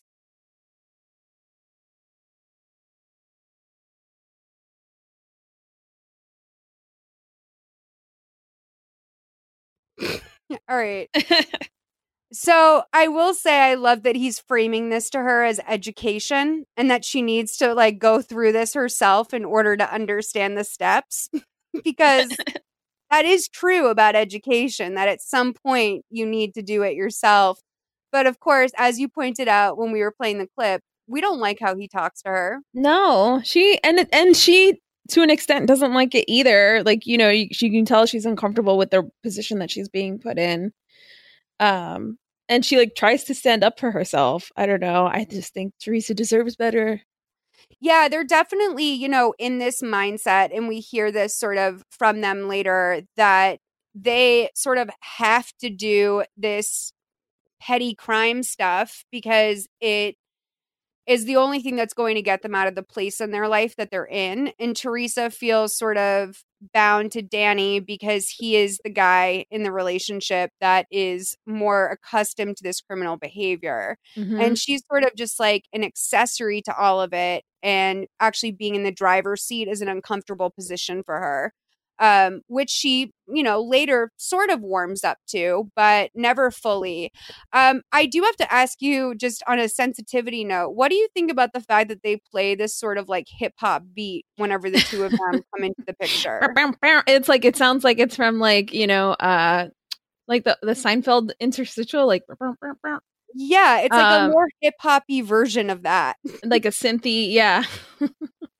It's like I don't know. I mean, it is the times, and they were trying to indicate like a shift in tone, but it's not like they do anything for the white, couple.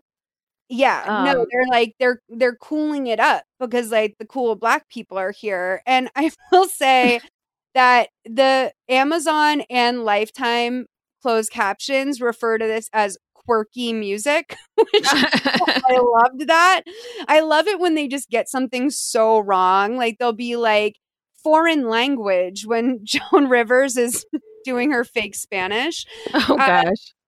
So Teresa goes inside and is starting to look for stuff to steal when Danny, who's outside, sees a dog chasing Irma down the street.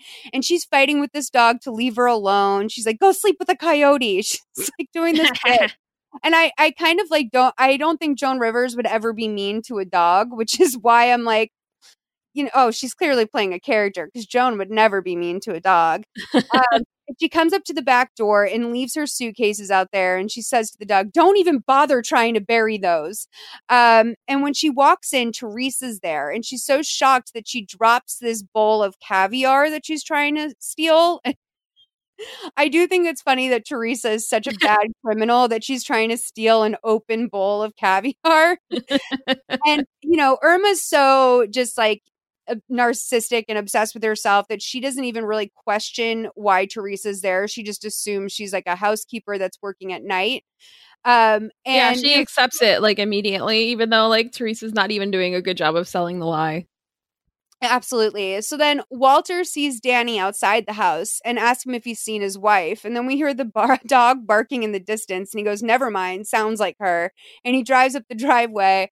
And that felt like a Joan line to me, too. Yeah, I am curious as like how much the writers were trying to write to her voice versus how much she actually like punched up the dialogue like afterwards. I feel like she was someone who ran in with like a lot of alts. So like they wrote the script and it was performed the way it was written. But then she said, okay, like do it again, but try this joke. Because I feel like she probably did a lot of free punch up for a movie like this. And Right, because there's a couple punchlines that like each of the characters give that feel a little bit all like Joan's kind of sensibilities. So it was interesting to see it not only in her character, but like through the other character interactions as well.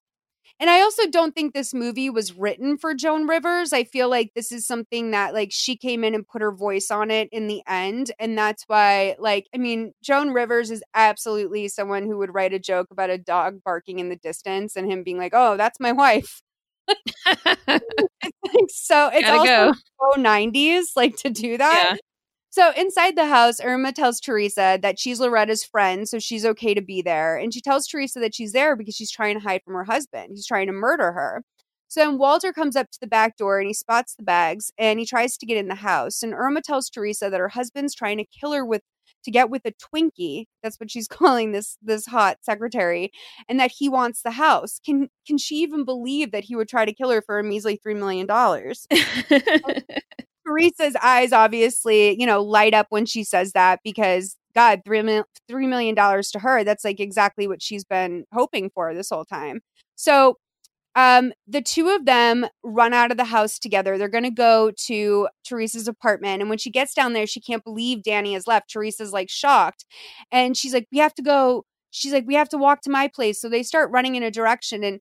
And Irma says to her, oh, there's been 13 robberies in this neighborhood recently. We have to be careful. You don't even know what fear is until you live in Beverly Hills. So Molly, I just did the calculations, and $3 million in 1990 is $5.9 million today. Sounds right. And especially in like Los Angeles real estate, that house is probably worth $16 million today. Totally. So I actually think that's lowballing it. Things are so inflated right now. Oh, for sure. So the two of them are at Teresa's apartment. Let's play this clip right here, 3354 to 3527. Here we are. I want to thank you so much for allowing me to come into your beautiful home. I don't even know your name. Oh, it's Teresa. Teresa Martin. Irma Summers. It's a pleasure to meet you. It would be if I weren't running for my life. Look, would you like some coffee? I've got French roast. I would love a cup. It's my favorite. Hope you like instant. Make that water. Can I use your telephone? I just want to call a cab. What's the nearest 4-star hotel? Oh, no, you don't want to do that. That's what Walter is expecting you to do. He's probably at home now calling every hotel in the city. You're right. And he would call the good ones. I'll just call a girlfriend. No, calling your friends is even worse than going to a hotel. And think about what happened at Mrs. Lyman's house. No, you're going to stay right here, where it's safe, until we figure out a way to get you out of this mess. No, I couldn't impose. Oh, no. It's no imposition. Besides, you can't leave till you meet Danny. Danny? Who's Danny? He's my boyfriend. He's always trying to get me to meet people like you. Look, sit down, relax. I'll get you a drink. Okay, so one of the I love this apartment set, and I also love that the entire place, including the door, is painted this like soft pink color. That to me is so like late 80s approaching 90s, and I just love it. Back when someone would paint like, everything but the ceiling the same color. It's like it's also really pretty. It's like, in a weird way, like guys would totally live in an apartment like this versus now where I feel like a guy would not necessarily have an entire pink apartment. It was like just the way things were back then.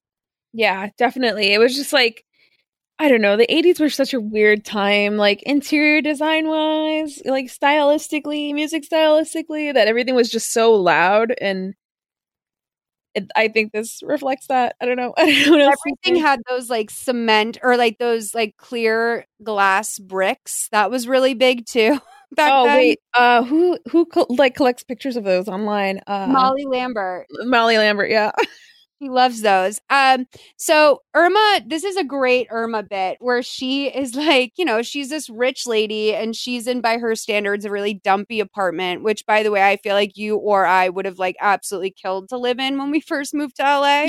Yeah. And she picks up some Kleenex from the coffee table and she lays down 3 of them so she can just like get enough of her butt on the couch to like be physically sitting there. Because she thinks people are dirty. Yeah. Do you think this was just classist or do you think it was classist and racist? Probably both. I mean, I think that like they're honestly in this movie, they go hand in hand. And I think Truly, yes, in that's life, Mm-hmm.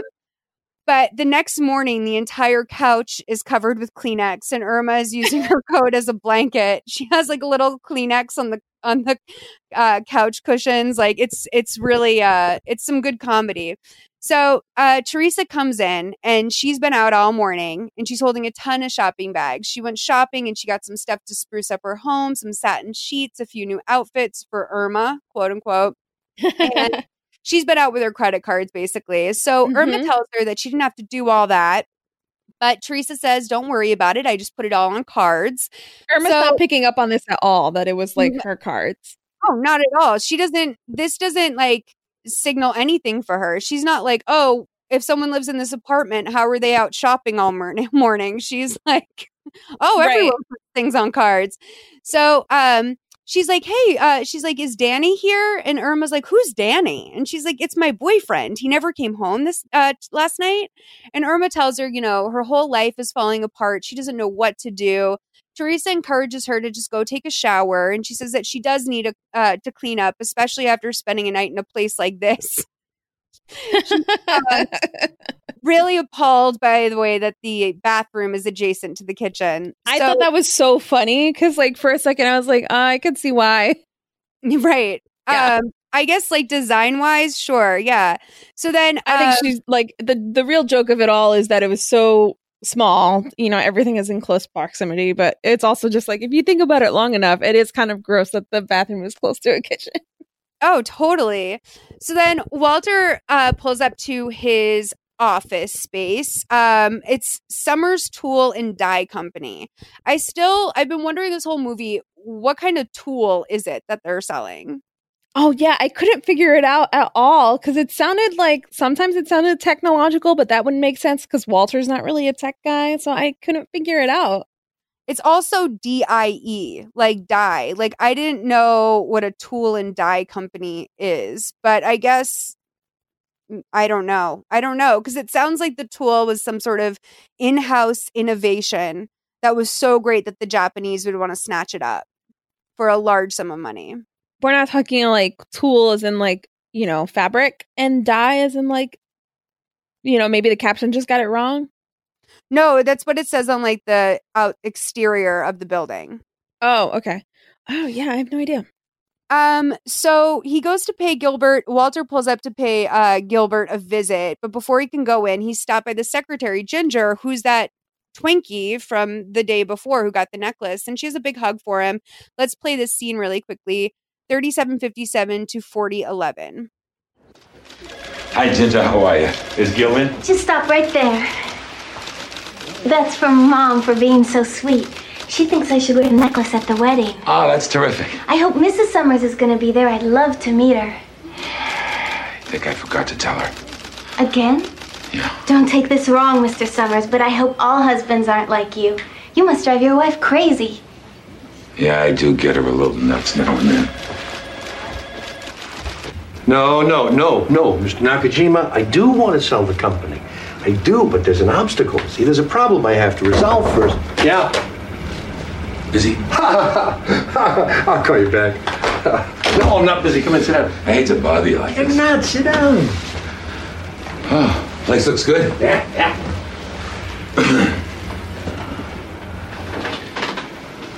You look like a man with a problem, Walter. It's Irma again, isn't it? She left me last night, Gilbert. We called the police.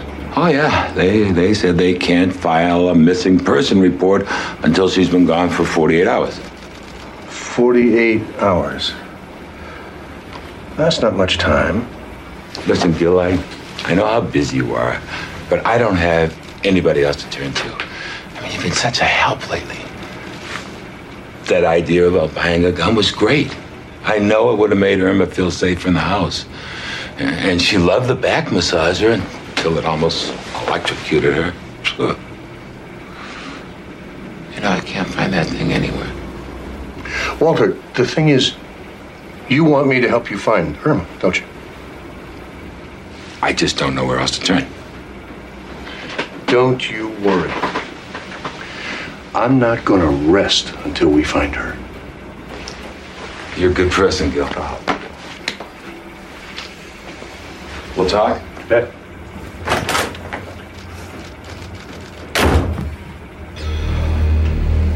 $48. Do you think that this is where they got the name for the show, 48 Hours? You think that they were watching this movie? The creator of 48 Hours was watching this movie? Because, by the way, 48 Hours in the context of that show is like the first 48 hours are the most crucial in solving a case. After the 48 hours, a case has a 30% chance of being solved or something. But also, did you know that it's a lie that you can't file a missing persons report for a person before 24 hours? Because I always thought that was true, and someone recently pointed out to me that that is not the case. Wait, how did you come to find this information? I think last week when I was recording this, or maybe 2 weeks ago when I was recording this with Nick DeRamio, I believe he was the one who told me that that's like a myth, that for an adult, you can still absolutely file a missing persons report before 24 hours. And also, what 48 hours are you thinking of? Because I was thinking of the buddy cop comedy with Nick Nolte and Eddie Murphy, but you're talking about a completely different 48 hours. Yeah, 48 Hours is it's similar to like a Dateline, but not. It's like a show that is about it's like an hour-long news program that gives like sort of overviews of cases and what happens in the first 48 hours to help solve that case. So it's a little bit of like a Dateline or a show similar to that, where they like review sort of a crime case and what happened in those first 48. Well, you know, I know you're doing a bit, but I just want to mention that the show started in 1988 and this movie came out in 1990. So the show did come first. God damn it. Well, then maybe they copied that for this movie. I don't know. But I do know that they're somehow linked. I feel very confident about that. So, you know, that I do like here that we get to see that Walter is, you know, a good husband. He's trying to be a good husband. He obviously feels terrible that his wife is, you know, in this situation, that she doesn't want to be around him. I agree with you. Walter very much loves Irma a lot. He still really, really loves her. And I think his problem is that, you know, he's still adjusting to, you know, this retirement. He doesn't know what to do with that energy. And when he can't figure out his needs, it's manifesting as anger. And he's taking it out on the person closest to him because he knows that she can take it. And it's there's a syndrome for that. That's a syndrome.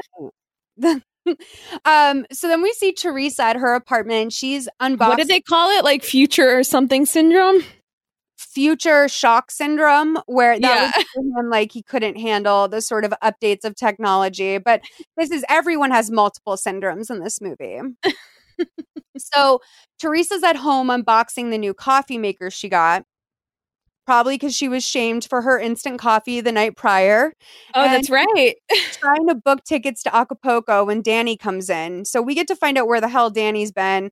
4035 to 4147. I'm in no mood to talk, so just lay off me, all right? I'll have to call you back. Where were you all night? In in jail, all right?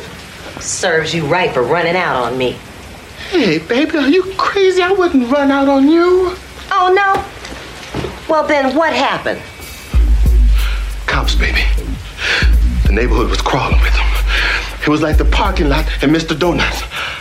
I'm telling you, I was trying to lure them away from you when they got me. Well, what did they get you for? Parking tickets.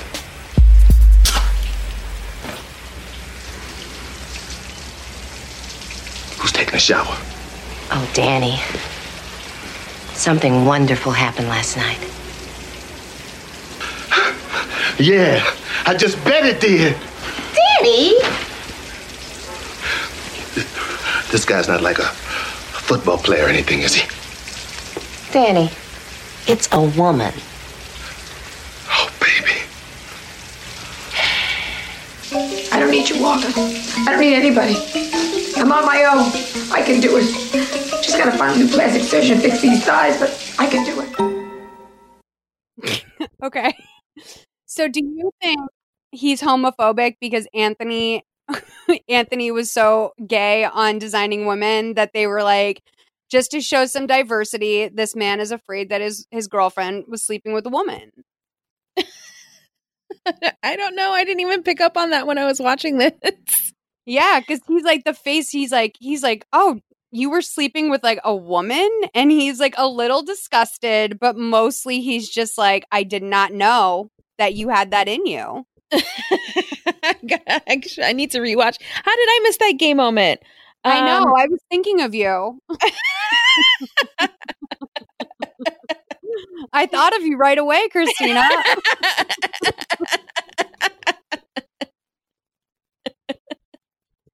Oh, that means so much to me, Molly. I'm so glad. Yeah, I don't know if that was done to like distance that guy, that actor. I looked up his name and how to say it, and now I can't remember. Mishak, I think. Yeah. Yeah. I don't know. I don't know if it was an intentional thing or that they were just playing up on like two women sharing a bed together, you know? I don't think it was intentional. Around. Well, I tried to give it serious thought. So while I will say that I think it is entirely and almost certainly the case that Danny was picked up by the cops for parking tickets because he was a black man driving around Beverly Hills in a particularly creepy fashion, I'm sure that he was absolutely profiled and happened to have some overdue tickets. Yep. But I will say that it also seems to me like he was in the Mr. Donut parking lot last night because it's almost like he didn't spend, I don't believe him that he spent the night in jail. I mean, yeah, because he did drive off right away when Walter came up to him and was asking. And he also got out of jail. So unless he paid for those parking tickets, yeah, it's not where was Danny last night? Who got him out of jail? Maybe a man that he was in the company of, which is so his homophobia was projection. This is the through line you're going to commit to. Probably. So Irma's doing these like mantras in the shower. She's like, I don't need you anymore, Walter. I could do it on my own. I just need to get these thighs fixed. Another joke. And then we see Teresa and Danny are looking at all their new stuff and laughing about how Irma is terrified that her husband is going to kill her. And Teresa's the only person she trusts anymore, so they can get her to do anything they want. She shows him all the cards, and he's just so happy. And he's like, you've come a long way, baby. And she tells him about the trip to Acapulco. Maybe it can be a honeymoon for them if they get married. And this freaks him out so much. And he's like, you know what? We don't have to go anywhere. And Teresa's like, honey, we're going to have to go somewhere because Irma may be crazy, but she's not stupid. And Danny says that they don't have to worry about her catching on if they get rid of her. They can make it look like her husband did it. And Teresa says that there are two things she won't do for money, and killing is one of them.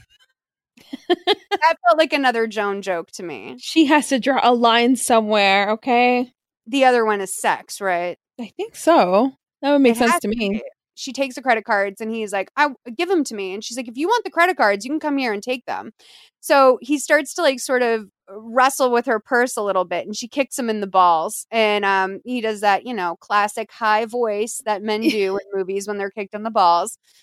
And Irma gets out of the shower and hits him on the head with a little statue of a cat and he passes out. And they run out of the house and Irma's like, look, I didn't mean to hit him so hard, but I've been taking this assertiveness seminar. That literally, to me, I love that joke so much. I love it because it's so that time. And, when women out like taking a seminar on assertiveness versus like actually working and like doing things that might require you to be assertive. Like you're just this Beverly Hills housewife, like taking a course to pass the time. Right. Like she like read that someone in an adjacent neighborhood was was carjacked. And so now she needs to take an assertiveness seminar with Morgan Fairchild, Or like, I'm seriously doubting that they even teach any sort of physical violence in an assertiveness seminar. They probably just teach you to stand stronger on your 2 feet. I think that I should go to an assertiveness seminar. I think you could get something from that. I definitely could. Women are not good at like negotiating and stuff like that at all. Especially like with all the stuff that, comes with being a woman and negotiating things like not just your salary, but also just car maintenance, repairs, like anything where, there could be an education gap in a largely male dominated field. Like I need assertiveness in like knowing whether or not I'm being robbed when I take my car in, Oh God. I mean, come on. That is 100% the truth. And it gives me so much anxiety to just try to get my car fixed. I swear.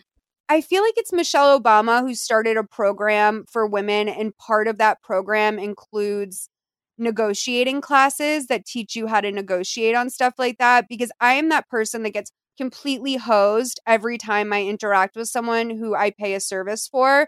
I always, whenever they are like, oh, it costs X amount of money, I'm like, okay, sounds good. Because I just don't. Yeah. I'm like, that's how much it costs then. Okay. Yeah. Like, and also if it's a job that I don't want to do, I can only imagine how much it costs. Like I had a guy come and clean out my backyard, like take down everything that I needed to take down for the fire code and also just like get it out of there in case there's a fire. And the guy said like, oh, it's going to be $1,000. And my neighbors wanted me to like lowball him and be like, I'll pay $800. But I said to them, it would cost like if someone was going to pay me to do what he did, it would be like 50,000. Like I wouldn't have done that for less than 50. Like this shit that he did, absolutely, I wouldn't be able to do it for less than that. And in that sense, I'm like, if he's is scamming me for $200, I'm fine with that. Like, take the $200. I'm sure you need it more than me. I have a hard time like knowing how much something should cost. I mean, especially since, I think about like when we started our careers and we were writing, and how much people put value on that or didn't. You know what I mean? Girl, I got $7 a post. $7. And I had to do 11 a day. And like, of course, all that income is taxed. I was paying tax on writing $7 posts. It was like, that's insane. Yeah. Yeah. It's insanity. So the girls are catching up at the salon, and this brunette woman is asking Loretta if she really thinks Walter is cheating on Irma. And she's like, oh yeah, him and this woman were practically doing it on the table. I had no idea Walter was so interesting. And it's just funny because if you saw that scene or even heard it, they were not doing it on the table. Like it's that sort of escalation that things take as they make it through the gossip mill. And Loretta really is no friend to Irma, and we'll find out the extent to which she is no friend to her. But truly, it was a bummer for me to hear that because I was like, I thought if she had anyone, it was Loretta. Right? And that woman seems like just thrilled to hear the tea. And I wish that we had gotten more facial reactions from like the gay guy that was working on her hair that looked like Pauly Shore. Because like it was such an amazing opportunity to have some amazing facial reactions, but it actually in retrospect it felt very true to life. Because can you imagine how over all this gossip you are if that's your day in day out is just listening to these like fucking squawk between them. So Walter shows up to the salon to find out if the girls have heard from Irma or seen her. And Loretta tells him that Gilbert told her everything last night, and it sounds like Irma is behaving in the most unsophisticated manner. How could she believe he's trying to kill her? And Walter, this is the first he's heard about the, oh, I'm trying to kill my wife thing. So he's like, I don't know what you're talking about. And she says, listen, if every man who had an affair was trying to murder their wife, then my first husband would have been Jack the Ripper. And then at that point, the receptionist comes over and he's like, are you Walter Summers? And he's like, yeah. And she's like, the nail that your wife ordered came in. And he's like, she ordered one fingernail? And she goes, yeah, I believe she charged it. So then Walter realizes that credit cards may be very helpful to him during this whole thing. But before he can leave, he doubles back and asks Loretta why Irma would think he's having an affair. And she tells him that Irma saw him having lunch yesterday with another woman. And he's like, that's Gilbert's secretary. He bought her a necklace for the wedding. So they're just friends. That's all. And I'm like, Loretta, what do you mean you don't know your husband's secretary? Yeah, that's true. That's true, You're too. going to a wedding on Saturday. Yeah, but also, was it appropriate for Walter to buy his secretary a gift like that? Well, I was waiting for more payoff there. I think it's just like a pre-wedding present. I mean, when I watched it the second time, I was like, Walter just seems like a clueless guy. I will say that, yeah. Does view her as a friend, because when he says they're just friends, Loretta turns to her brunette friend and goes, isn't that a man? He's already tired of her. And I'm like, I don't think married men who are having an affair friend zone their mistress. Yeah. I also think that for some reason, Walter strikes me as the guy who probably has like a lot of girls as friends. Like some guys are just like that. They just relate to women better. My dad was kind of like that. Oh, absolutely. Your dad was such a sweet, sweet man. Yeah. And he had more girlfriends than he did guy friends. And some dudes are just like that. And I think that Walter might be a little like that. So Joan and Teresa are walking through like the swap meets and the streets of Little Venice. It looks like sort of like South Central, I think.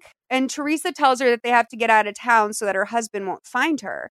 And Joan is appalled to learn that this is the neighborhood where Teresa grew up. And she wants to know how they're going to find money there, of all places. And Teresa says there's plenty of money here if you know where to find it. So she points to a check cashing place, which actually made me really laugh. Yeah. Because like, it's hilarious that she thinks that's, I mean, those places I'd never really seen. I'd seen like Western Unions and I'd seen sort of places like that when I was growing up, but it wasn't until I was in LA that I was seeing like payday advance places on every corner. And even when I was dead broke and desperate for money, I still knew you do not go to the check cashing place. You do not go to payday advance. So for a lot of like people in low income areas, I know this because like I went to like the first checks I ever cashed that I got from work where I cashed them at check cashing places, just because you're not near banks a lot. And it's just, if you don't have a bank account, a lot of people don't have bank accounts either. Well, and they're think about it, because it's so toxic that because people aren't eligible for bank accounts, they just get taken advantage of in these like nonstop holes of check cashing and payday advance. Yeah. And this movie kind of shines a light on those kinds of situations a little bit. But yeah, definitely predatory, definitely unfortunate. And but yeah, sometimes people's only option when you're living. No, for sure. I mean, that was like the thing is like, that was the intent, right? In showing like where Teresa's life, where she goes in contrast to what Irma's life is like. Absolutely. Like, I don't think Irma had ever even seen a place like that before. So we're going to play this clip of her in the check cashing place 4704 to 5014. Could I see some ID? How about a driver's license?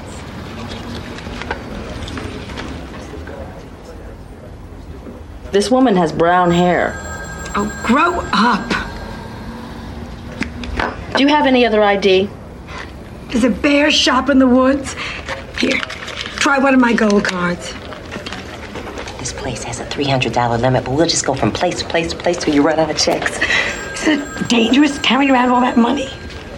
Oh, you don't want Walter to get his hands on it, do you? Besides, if it bothers you, I'll carry it. There's a problem with this card.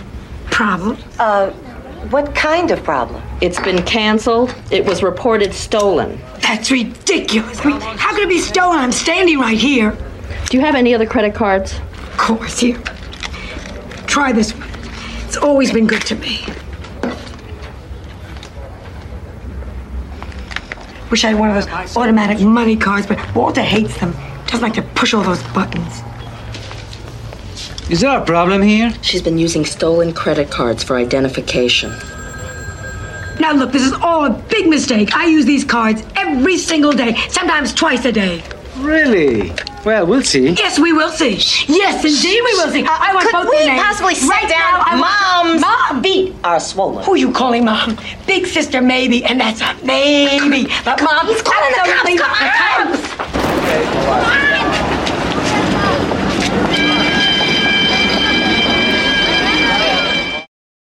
So they're running down the street. She's dropping her credit cards everywhere where she goes. This is not a woman who has ever had to be mindful of her belongings in her life. Yeah, truly. So they go to try and sell Teresa's jewelry to a pawn shop, and they're telling her everything she has is fake. It's worth maybe $30 at most. And so Teresa convinces Irma to sell her coat. And they use this money to get into a shitty motel for the night.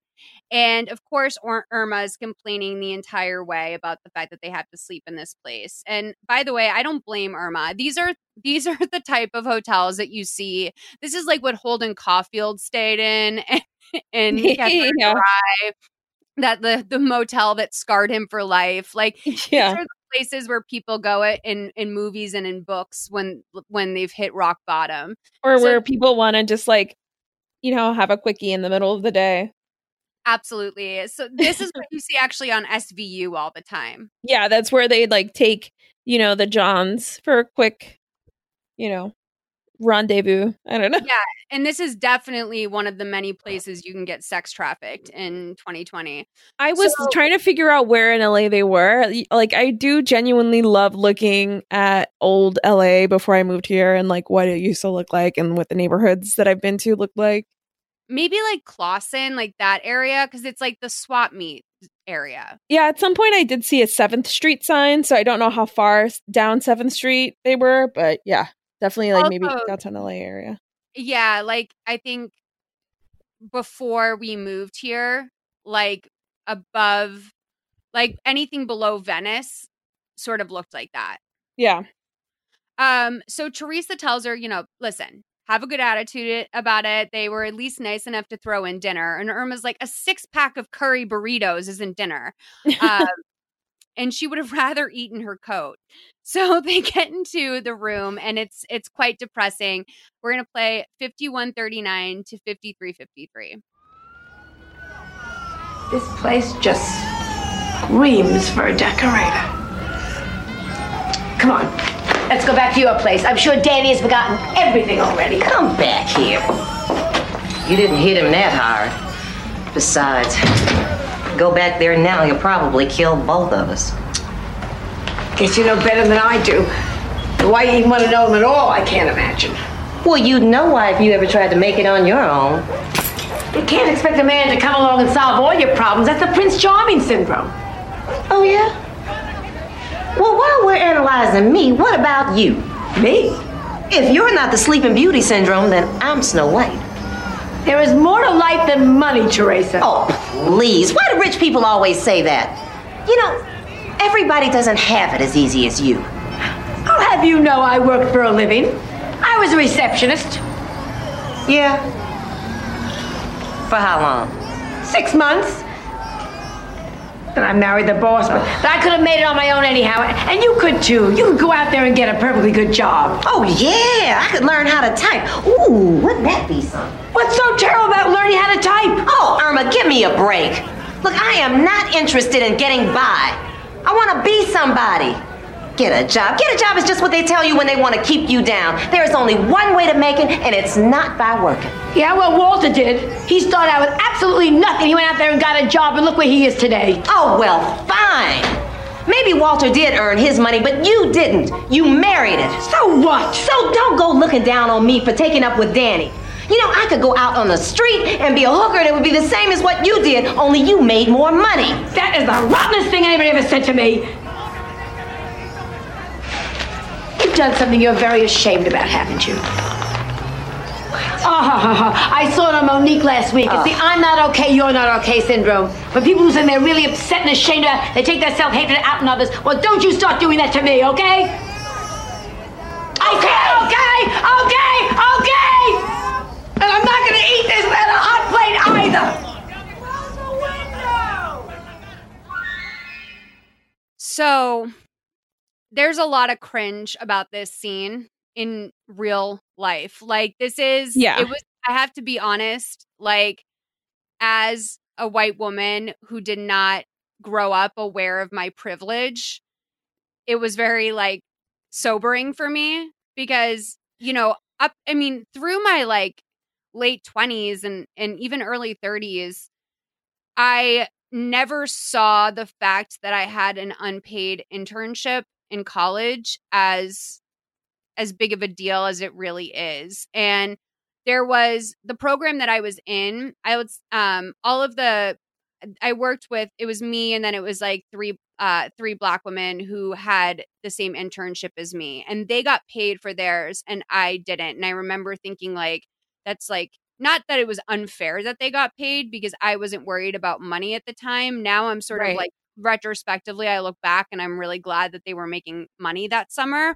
But, like, the concept of an unpaid internship to me was like, well, if you want to get ahead, like, these are the things you have to do.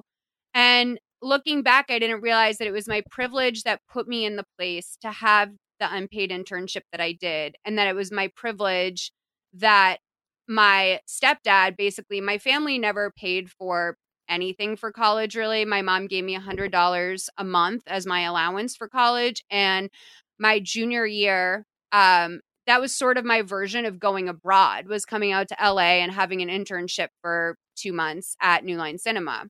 And it didn't occur to me fully how incredibly lucky I was to have that opportunity and how my privilege 100% got me there. And this is that argument that I'm watching where it's like, you can say, like, well, Teresa, you probably should learn how to type. I mean, little do you know, in the future, that's going to be an essential part of just living. But it's, it's her not realizing, Irma not realizing that, not everyone gets to work for 6 months as a receptionist, marry their boss, and then never worry about money again.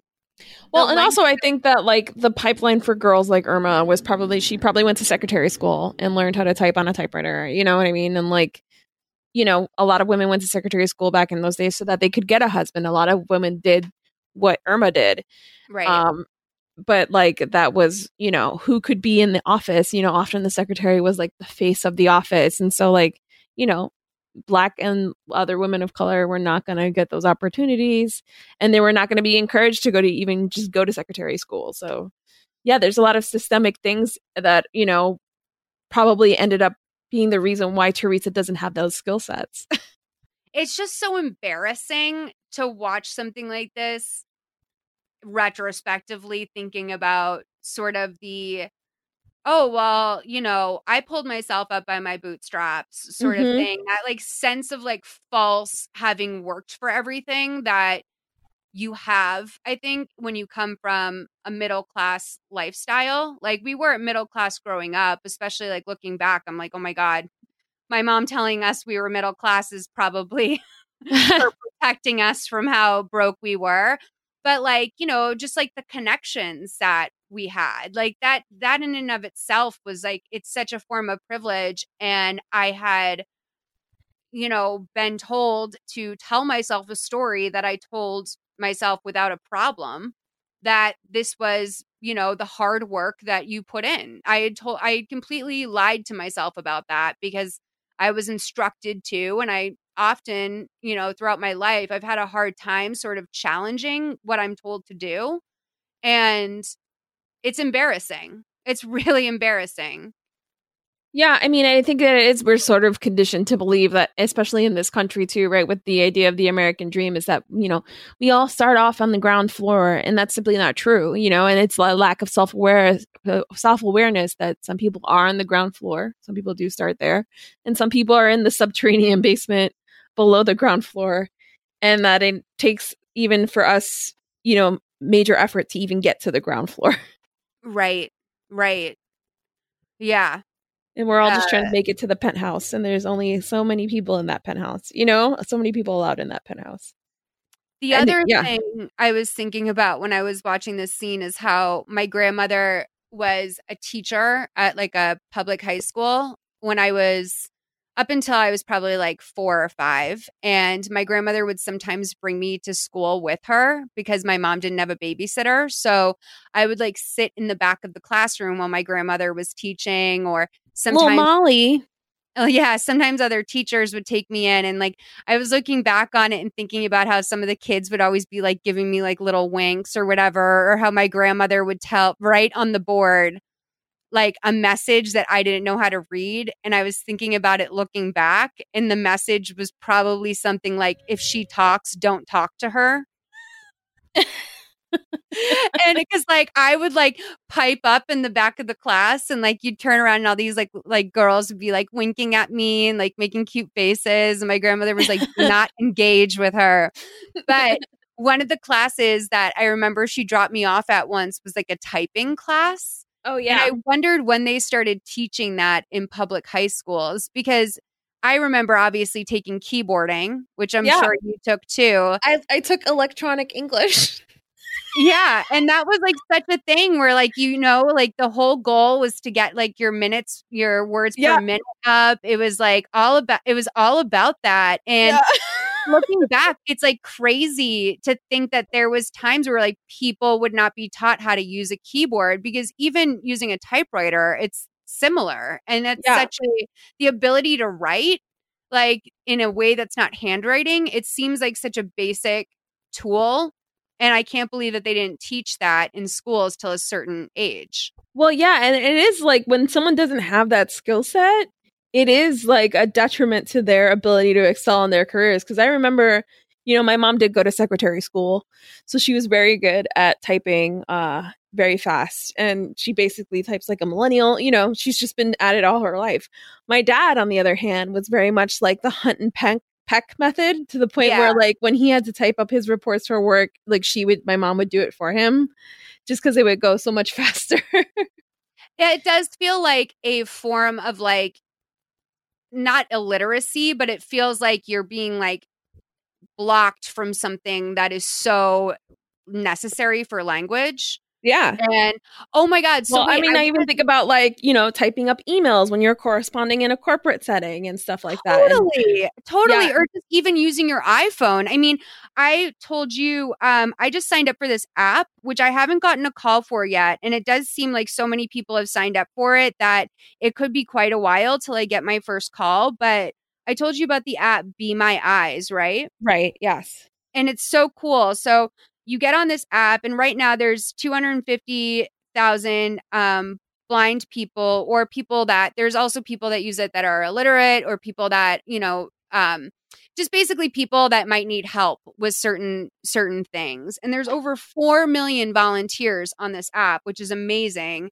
But basically, like, you can get a call from someone who is having trouble with the grocery list, or maybe a blind person that doesn't know if their shirt is buttoned up all the way or if their outfit matches, and they will call you, and you basically have like a little video call with them about whatever it is that they need help with. And I think that's so cool. Yeah, that's amazing. It is. I'm so excited for when I get my first call. Like, I'm honestly thrilled. And maybe you guys, obviously don't so many of you download it that I never get a call, but I would say feel free to sign up for that, because it's really great. And I think a lot of us are at home looking for ways to help other people that's safe right now. And that's definitely one of them. So yeah, Teresa calls a travel agency to confirm a trip to Acapulco in the morning. And then we see I was trying to figure out why they picked Acapulco for this.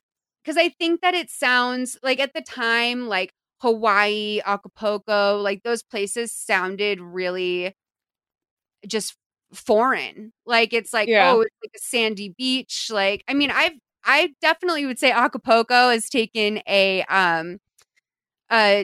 just like in pop culture, like a downturn and sort of that we don't hear about it a lot. But I think at the time it's like a fun word to say. It sounds, it sounds foreign. It sounds luxurious. It sounds like a place where you go get a tan and a drink. And I think in the 80s and 90s. Yeah, like it's a city that would get name checked in Kokomo. 100. I was just gonna say it's like Kokomo. That's literally, Christina. You stole the words out of my mouth. So, Bermuda, Jamaica. We find out that Teresa has signed up for the two of them to become maids in the morning, and what they're gonna do is they're gonna become maids so that they can go into her house and get the jewels that they need to start their life on the run. This was confusing to me. Why? Because Clara is their live-in maid. Right. But they still had, and that was the whole thing. She talked about having a maid versus having a maid service, which is what Morgan Fairchild's character has. Right. So she has a maid service even though she has a maid? No, she doesn't. She doesn't use the maid service normally, which is why there's so much confusion when Walter gets home and when all the maids come in and Claire's like, what the fuck is going on? Right. They just booked a cleaning for the Summers house so that they could have an excuse to get to the house. And right. I personally did not expect Irma to be a part of the cleaning crew, but I thought Teresa was just going to go rogue and do it by herself. But we get some hijinks up in here. So Teresa, we also skipped over the fact that she got a perm during this time. Oh no, I think that's just her natural hair. She didn't have a blowout. That's because that's her thing. Is like she will look at herself in the mirror later on at her house and be like, I look so common, and it's because she's not wearing makeup and she's wearing her natural hair. But yeah, so Irma arrives in the van of maids, and she doesn't realize she has to clean a house before she can get to her house in the afternoon. So the boss puts her on toilet duty. And then Walter and Gilbert arrive to the credit department at the department store, which is what we were referencing earlier. And Walter says he didn't know why he didn't think about this earlier. I mean, Irma left a trail behind her like a slug with a go-kart. That seemed like another Joan line to me. For sure. So the woman in front of them is declined for a credit card because you can only get credit if you have credit. And then Walter asks what his wife bought the day before. And the woman who's working the desk reluctantly looks it up. And it turns out that it's a queen-size sofa that's being delivered today to 6711 Yucca, which is a neighborhood. That's sort of an area. Especially when you first move to LA and you're looking at Craigslist spots or whatever, you wind up pulling up to a lot of the places that it looks like Teresa and Danny live in, where you sort of go to this building. And especially if you're not used to SoCal real estate, did you feel the same sort of depression I felt when I was pulling up to apartments that were in my price range and I realized that they were places like that building? Yeah. I mean, it was just the housing experience here is just so fascinating. I think that's why I landed on Koreatown, because it did seem to have some charm, even though it wasn't the best area. It seemed to have more charm than some of those buildings that just look sort of flat. Yeah. I think in general it took some time to get used to, because I come from New York where it's all pre-war apartments and stuff like that, and railroad houses. Yeah. And so you don't have to get through a room to get to another room. Amazing. I have a dishwasher. Amazing. I have a trash chute is a different concept to me. I used to have to go downstairs and drag my trash into an alley. So yeah, they're in the California real estate. I wondered what the breakdown is when three guys move into an apartment like that together to split the rent. Who gets the back bedroom? Is the back bedroom the best bedroom, or is it the worst? Because in some ways you don't want people walking through your room, but you also don't want to have to walk through 3 rooms to get to your room in a railroad. Yep. Yeah. Or to the bathroom, I have to go through another room to get to the bathroom. I don't know. They have places like that in New Orleans too. That's where my friend was she recently was living in one. And I was like, God, that is so spooky to me to have to walk through a sleeping person's bedroom to use the kitchen. It's weird. And like the sex that happens and just like also the awareness of how everyone keeps their space. Like if I, when I had a roommate and if I were to have a roommate, the last thing I would want to do is see how the other people in the apartment are living in their individual room. Why is that? Because I like the protection of not necessarily knowing what's going on in there. Like, I like to lie to myself. And if I can tell myself that whatever's going on in there is just fine and normal, then I will lie to myself like that. But I hate seeing something that I can't unsee. And then, of course, me, like I go through like visual mental hoops. So like I would be imagining chaos all the time. Absolutely. I see one ant in a room and then I'm convinced that like they're living in like a pile of ants.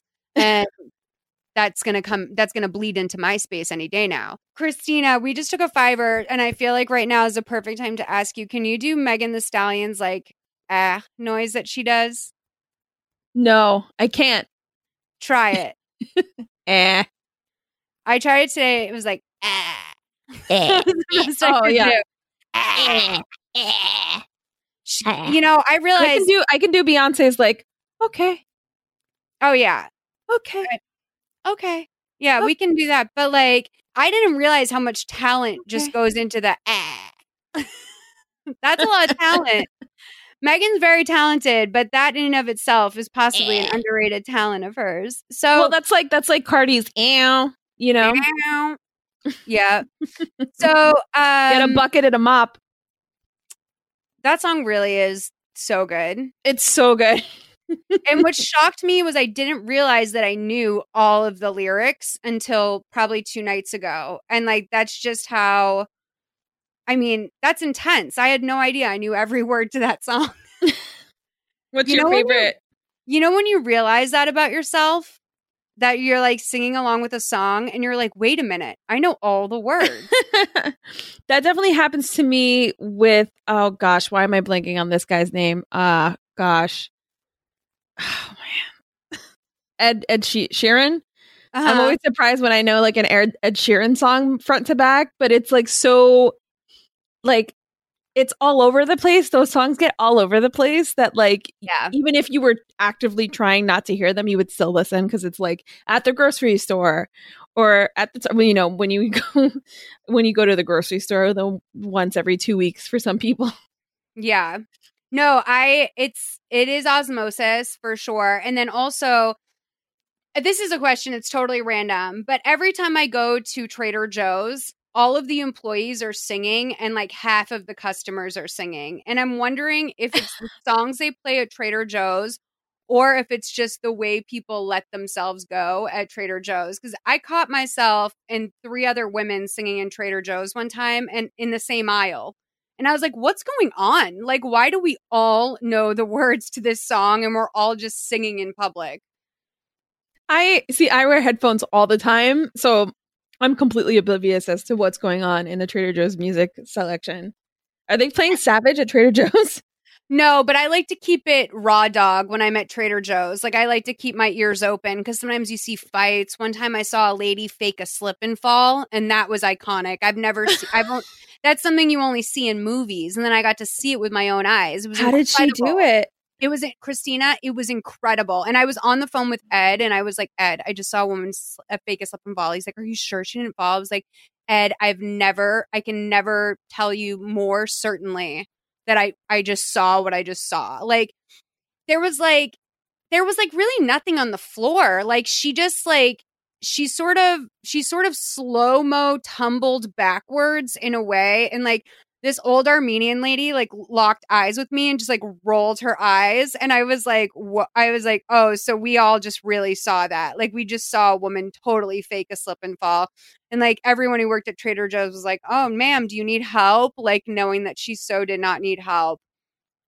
Oh my gosh. It was did she like put like squeeze something on the floor and slip on it, or was she just straight up like? No, it just was like she was willing something to exist there that did not exist there. And like the way she fell was so slow-mo that like no one who genuinely falls would ever fall that slow. Like there's no way that would hold up in court. It looked like she was like literally set in slow motion on like 0.25 speed.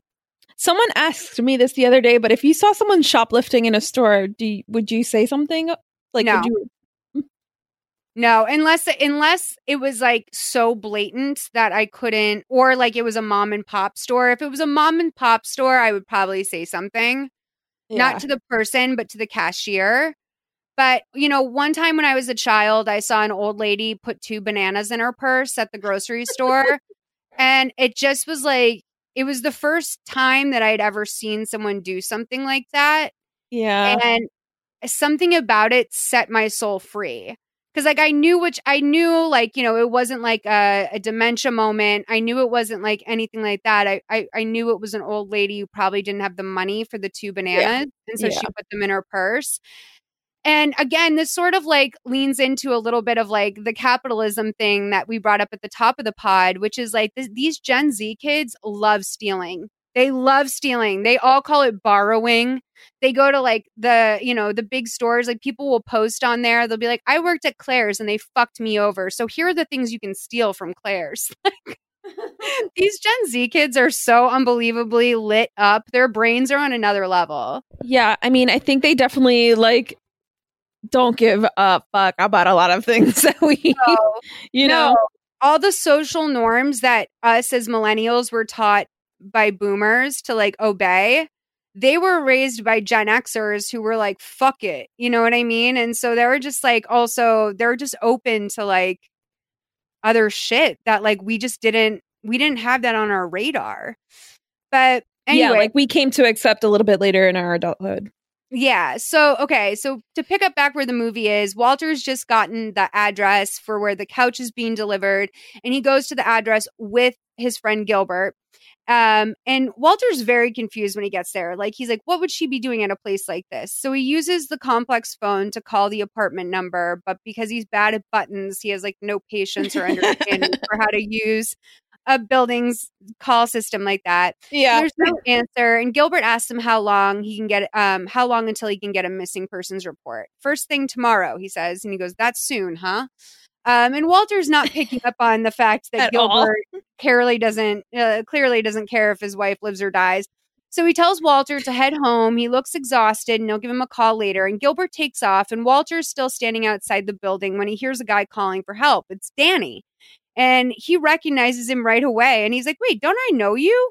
And he's like, oh, a lot of people confuse me with Arsenio. Anyway, help me carry this couch out. So they put the couch out on the street. I could see how that could be. You know what I mean?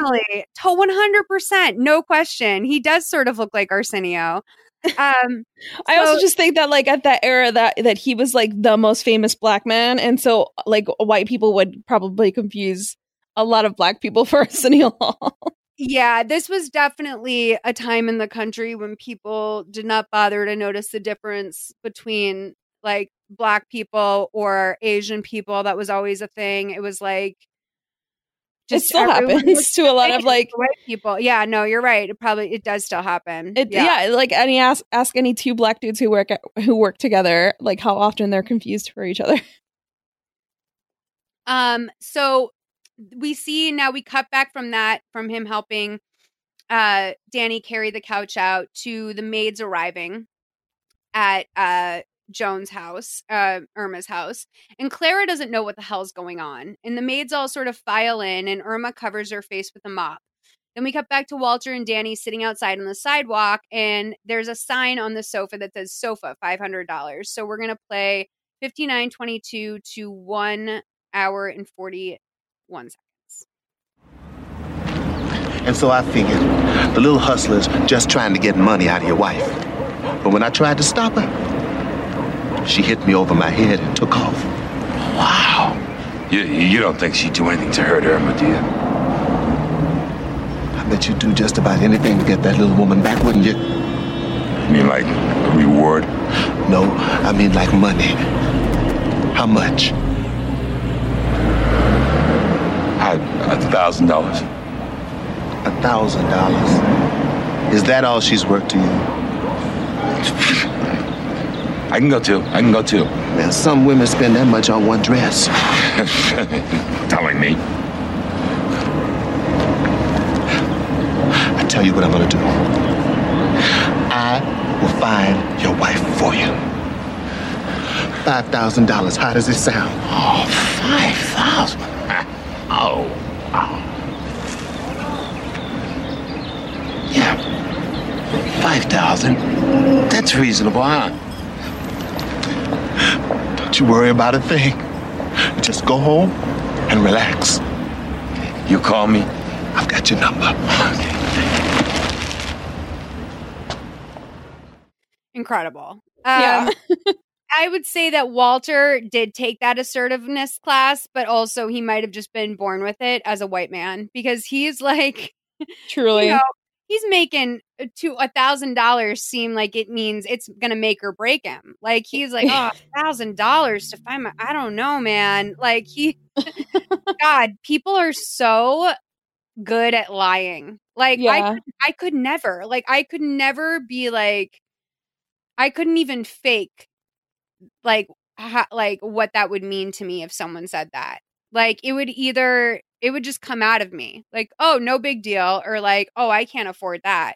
But there's no in between where I'm sort of hemming and hawing. I would never know how to fake that in real life. Yeah, totally. I just think that there's also something to Walter is he fosters like him and Danny build a camaraderie sitting on that couch together. I love it.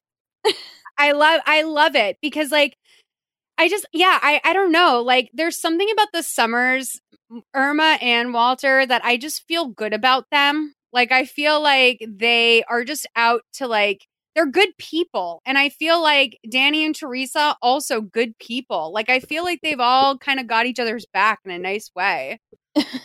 Yeah, it's very fascinating. It almost makes me wish that the Summers had started out middle class or something, and that these sort of friendships were more natural for them to find, because I feel like they could hang. Like they're not bad rich white people. I think they definitely have room to grow. Because I don't particularly like Irma's relationship with her maid. Right. But I think definitely she's gone on a journey by the end of this movie. For sure. So with the cleaning crew at the Summers house, Teresa's in the master bedroom looking for jewelry, but she can only find candy in the jewelry box. So Walter winds up coming in, and there's maids all over the house, and he's confused about what's going on. Irma, can I ask you a question real quick? It's been a while since I've had to record one of these. I'm sorry to interrupt you. I'm sure your fans are so upset that I'm doing it on your podcast. No. I know, I'm just joking.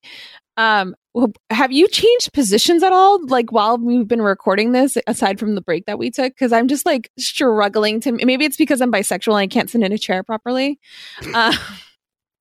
But I'm just like right now I've hit a point where I'm like struggling to find like what the comfortable position is, and we're at the like probably 2 hour mark right now. So like, you know, bless you for being able to do these marathons, recording sessions. I'm just curious as to like what your seating situation is right now, because we're not facing each other. Well, it always depends. I don't have a problem sitting for this podcast, because I think that it's just in my bones at this point I have a muscle memory from just sitting in one spot doing these podcasts at this point. But right now, currently, I'm recording this episode in my bed. I usually record in my bed or in the office at my desk. And I find that my desk is a little bit harder to sit at, because you get that like desk body.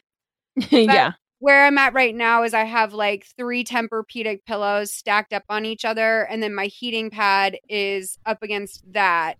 And I have my legs crossed with my shrimp neck pillow on my left knee, and I'm balancing the computer on that. And then my microphone is just plugged into the side of my computer, and I'm holding it. I'm actually in a pretty relaxed position. The only thing that hurts is my neck, but that's because it's always hurting. Oh my gosh. Just always a low level pain. But that's yeah, no, I'm fine. But yeah, no, this is, and we're actually like making good pacing on this movie. And it's because like, do you see how much we get done in a minute in this movie? In other Lifetime movies, that scene that we just saw between Danny and Walter would have taken 5 minutes. It would have been a 5-minute scene in any other movie, but the pacing in this movie is great, which is why I feel comfortable sort of planting so many 1-minute clips throughout it, because it gets, I'm so pleased with the effectiveness of this film. So I think it's actually interesting that you say that, because I felt like this was the part of the movie that started to drag for me a little bit. And I did, like, my first viewing of this movie, because I did watch it twice. My first viewing of this movie did happen in kind of chunks, because I was just like in and out of it. So it's interesting that you're like, I do feel like it started really fast, but this part started dragging for me a little bit. I think I only feel that way because I know what's coming up. So like, right. Maybe when I was watching it, I was a little bit confused about where it was going, but because I know these movies so well by now, to know that we are at the 1 hour and 38-second mark right now, I kind of know where we are in like the bigger picture of a movie of the week or a Lifetime movie. Yeah. So we've only got, about 29 minutes of this movie left. Which for a Lifetime movie, typically where I find myself around the 2-hour mark is usually about 35 to 45 minutes in. And then I don't play clips. And then the last 20 minutes, we play a lot of clips. But the pacing of this is really fun for me. Okay, cool.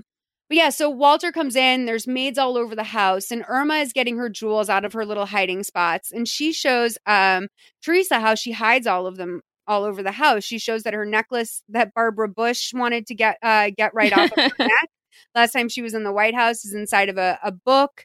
She has like a little ceramic cat that she has all of her rings tied to a string inside of. Like, it really did feel like, as you were sort of referencing earlier, like that Depression era hiding that people used to do. But yeah, Joan sees her hair in the vanity and she can't believe how common she looks. Just one day out of the house and her looks are already ruined. Then we cut to Gilbert, who's at his house burying the massage pillow in his yard when he gets a call from Walter. And he asks him if he found Irma yet. And he says that he ran into someone who's seen her and that Irma ran off with a low-life street hustler. Oh my gosh. Which is probably how Danny described Teresa, because Danny's throwing Teresa under the bus right now, too. We have to remember Danny's just as much as a scumbag as Walter is in the grand scheme of things. Can we take a moment to appreciate how Thelma, I think that's how you pronounce her name, is playing Teresa as just like, there's just something like warm and kind in her interactions with Irma.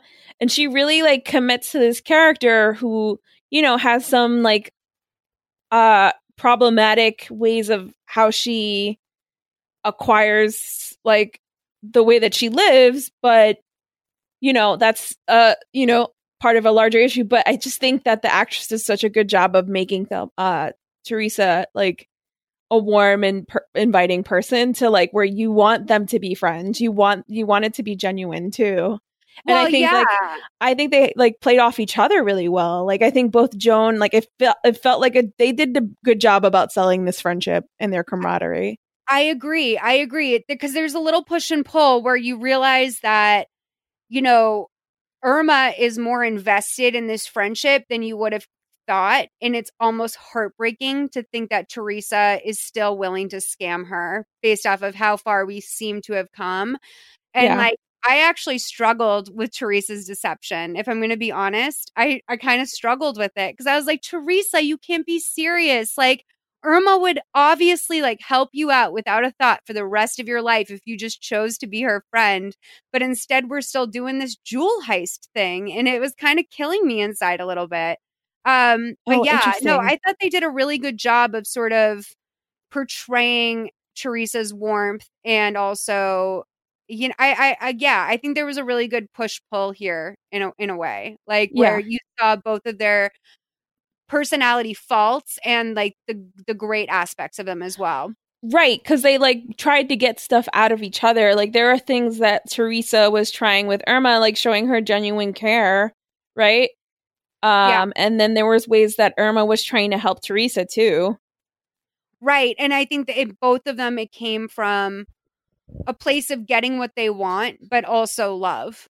Yeah. Which is so weird, like, to say that, because like you would assume that you can't want something of someone that you love purely, but that is sort of a little bit how human nature works, I think. Totally. Like if you can't help but spend time with someone like that, even if you're deceiving them, or at least maybe that's just the person Teresa is, without caring about them a little bit, you start like. It has a little bit of like a college roommates quality to each other, where it's like you're like, whether you actually like that person or not, you guys are in this moment together, and there's nothing better you can do than just try and make it work. And in that, you sort of form a like foxhole mentality. Right. They're in the trenches together. Totally. So yeah, Gilbert's burying this pillow. He's trying to find out if Irma is anywhere to be seen. And he says that he ran into the lowlife street hustler, blah, blah, blah. So Gil tells him to call him when he finds her. And Walter tells him that he's so lucky to have him. What a good friend he has. And like, that sort of is interesting because Gil thinks Walter is his Teresa. And vice versa. So Irma continues to pull jewels from the master bedroom when Walter comes in. And let's play this clip. 10407 to 10627. Ooh. Is this all of it? Are you kidding? The best stuff's under the bed. Come on.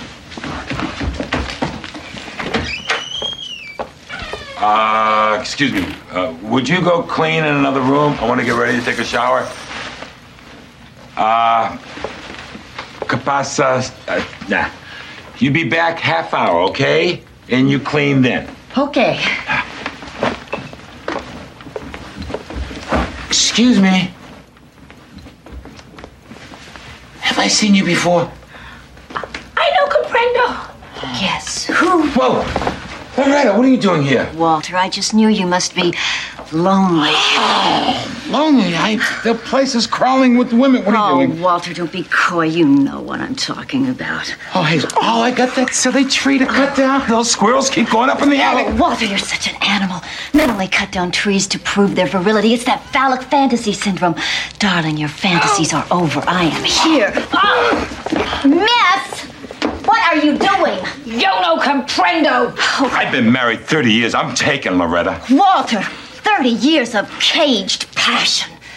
I gotta go to the post office. Walter! I just want you to know you can have me whenever you want me. I'll beg, I'll crawl. Honey, what is your problem? Walter! Oh, haven't I seen you somewhere before? No, I'm just temporary. Huh. Gee, she looks familiar, too. Oh, I know what it is. She has a big, fat rear end just like Irma. Big?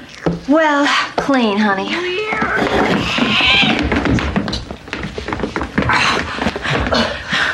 I've never been so insulted since Walter's mother said I look like her. That was a Joan line. That had totally a Joan line.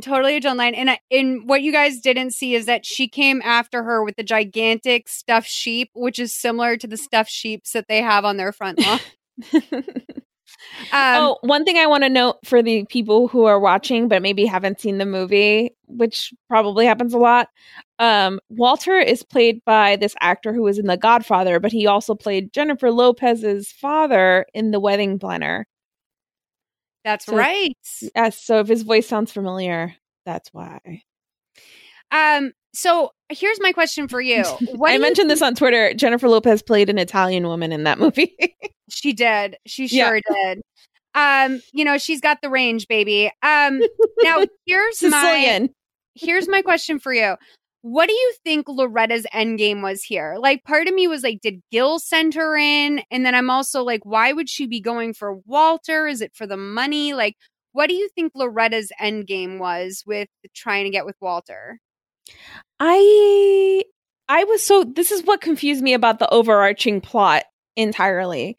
Like, because I wasn't sure, like, was this couple in cahoots with each other to like screw over this other couple, or was Irma's friend, what was her name? Sorry, what's Maureen Fisher's character's name? Loretta. Was Loretta in it, like, just trying to scam, not even realizing what her husband was into, and just kind of trying to scam this angle now that, the friend was out of the picture? I was unclear on that. I think she's just like a hussy. Like, I think she's just like a money grubbing hussy. Well, obviously she wasn't Irma's friend because she thought she had a big ass. Or maybe you can think your friend has a big ass and not say anything. To her in her own house. She literally turns now to I'm like, what do my friends think of my ass? I've never talked about your ass. Okay, thank you. That. Yeah, no, I've never been like, oh, Christina's big ass. I've never said that in my life. Although I wouldn't be mad if one of my friends said I had a flat ass, as long as they said it to me first. Like, I definitely have found out that someone I thought was my friend was talking about my body to another friend. And then that other friend was a good enough friend to come to me and say something. And it was honestly, I said to my friends, like, if I was in your position, I probably wouldn't have said anything, but it means the world to me that you are a good enough person to say something. Because in my younger years, I probably would have thought like, oh, you don't need to repeat bad things that other people are saying to each other. Yeah. Like, you don't need to repeat something negative that someone else said about you. But like, the bigger picture of what that comment that was made about me was implying about who this person was to me was something that should have gotten back to me. That is that was like a hard truth I needed to hear. That's always hard to navigate, when to report back. But ultimately, I think it's like, if this person isn't being a bad friend. Also, that woman who said that was in no position to speak about my body. So I'll just say that. And then let's move on. Yeah, okay. Let's move on. No, I'm just kidding. But point is, you don't talk about your friend's bods. Don't talk about anyone's body. Like, don't ever talk about something that someone can't help. Like, bottom line, that's so weird.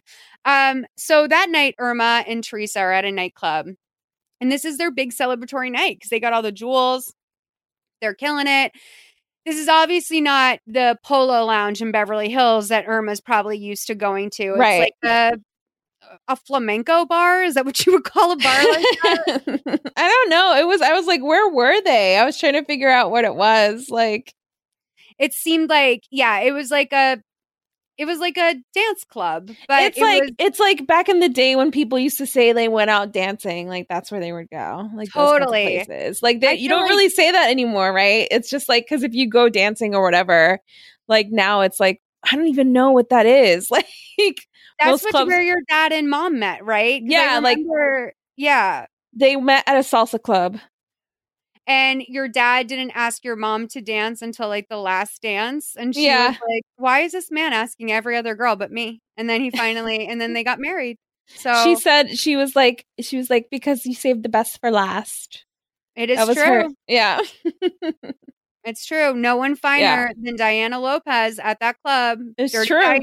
Dirty Diana 100. That's my girl. So, anyway. Yeah, they used to go out dancing. We were just talking about that the other day. Mom and I had a long talk. Sometimes you get into those places emotionally. And I was just like, she was recalling that first date with me. And it was just like, yeah, that was a thing that they did back then. They would go out dancing, they would go to salsa clubs. They would go, I don't know. It was the 70s. So they like did the hustle or whatever. Back when people like actually danced. At the discotheque, baby. Yes. So I think like that was that place, like when like older people in their 30s and 40s, they're in their 40s and 50s were like, oh, let's go out dancing. It's like, some sort of place that still existed like that. Yeah, that's and really also cute. Like, remember when we can get into a crowd of people? Like, I guess me going dancing now is like going to a gay club. Oh no, for sure. Like, if someone said to me, let's go dancing, like I'd take them to WeHo. Like, I would never, like, there's no like hot underground straight dance club in Angeles. So maybe I'm wrong. Let me know. But so they're at the nightclub and Irma's, drowning in her sorrows to this bartender, but he's actually listening to her. And he says, based off of what he's hearing, sounds like empty nest syndrome to him. So Teresa comes up to her and asks her why she's so down. She's supposed to be celebrating. So Teresa pulls her out to the dance floor, because there's a lot of a sweet moment who are worse off than her. Yeah, it was honestly, this scene was like the truest sort of not movie of the week moment where they actually like sort of luxuriated for a couple minutes in this like dance space. And, Teresa's trying to get her to move her hips. And she's like, I haven't moved my hips like this since Robert was born. And I was like, where's Robert in all of this? Like, yeah, right. So, they're dancing and Teresa's like, there's something wrong with this picture. So she does like a whistle and this hot guy comes running over to dance with her and, they're just tearing the floor up. So then we see Danny is calling a travel agency at his apartment and he has a hole in his sock, which it was just such like, I was like, oh, you are such a straight bachelor with your fucking thumb toe popping out, like your big ass toe popping out. So he says that his wife made a reservation, but she forgot to tell him which airline. Her name is Irma Summers. Irma and Teresa return to the hotel and Irma tells Teresa she's so much more fun than Loretta. Loretta only danced to shake her big fat sailor, which I've never heard an ass referred to as that. But Irma said that when they sell the jewelry, she wants Teresa to have half of the money because she's done so much for her. And Teresa's like, I haven't done anything for you that anybody else wouldn't do. And Irma says, that's not true. Someone else would have taken advantage of me. You know what you are? You're my first true friend. Aww. And you can tell Teresa feels a little bit bad and she tells her to go to sleep and she'll take the chair tonight because last night Irma slept on the chair. I felt Joan really sold that moment. Oh, 100%. And then it was so cute because they're singing, not Girls Just Want to Have Fun. They're singing It's My Party and I'll Cry If I Want to. And Joan goes, you ever sleep in leather? Watch me. And she gets in bed in her little leather miniskirt and she throws her sheets on. And she really did seem like a woman that was feeling like a girl for the first time in a long time. And it just it really it made me want to take a girls trip, if I'm being honest, because I was just like, God, I miss those moments that you have with your friends where all of a sudden you just feel so caught up in like just the excitement of what's going on that you like completely forget that you're like an adult who has to go do like real stuff. You on the other side of this vacation, you have to go do real stuff. But for right now, you're like a girl again. And that's or that excitement that you feel when you're like learning about a new friend and getting deeper with a new friend. Yeah. Like, it's like, oh, we're like sisters now. And it like has that energy. So Walter grabs a present on his way out the door the next day. And he's going to the wedding and he gets a call. He picks it up and it's someone named Wolfie. And Wolfie asks him if he got his message and he says no. And he goes, oh, wait, what was wrong with the brakes? Walter looks shocked to find out that the brakes had been drained. This is the first he's heard of this. So he peels out of his driveway and Gil, who was ducked down in his convertible, pulls into the driveway and breaks into the house. And he starts looking around for the gun. Then we're going to go to the motel where Irma and Teresa are staying to find out that Teresa is gone and so are all of the jewels. This scene is 1:11:24 to 1:14:09. So we start off in the house with Gil and then we're going to hear the scene of Irma waking up to find that Teresa's gone.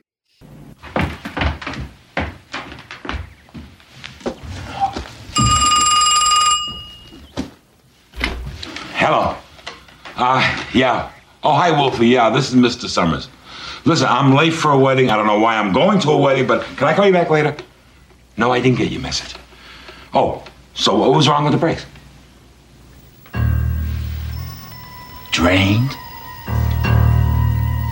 Are you sure, Wolfie? Yeah, thanks.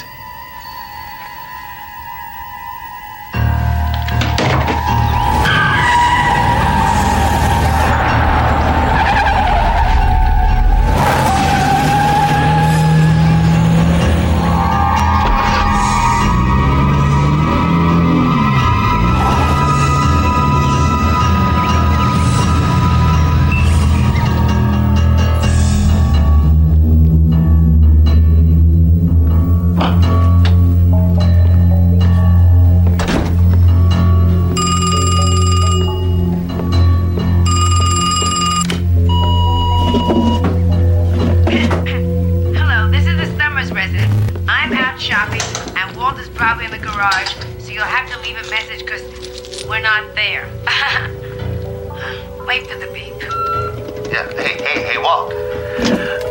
This is Danny. Look, I think I'm gonna need a little expense money. It looks like your better half is taking off for Acapulco.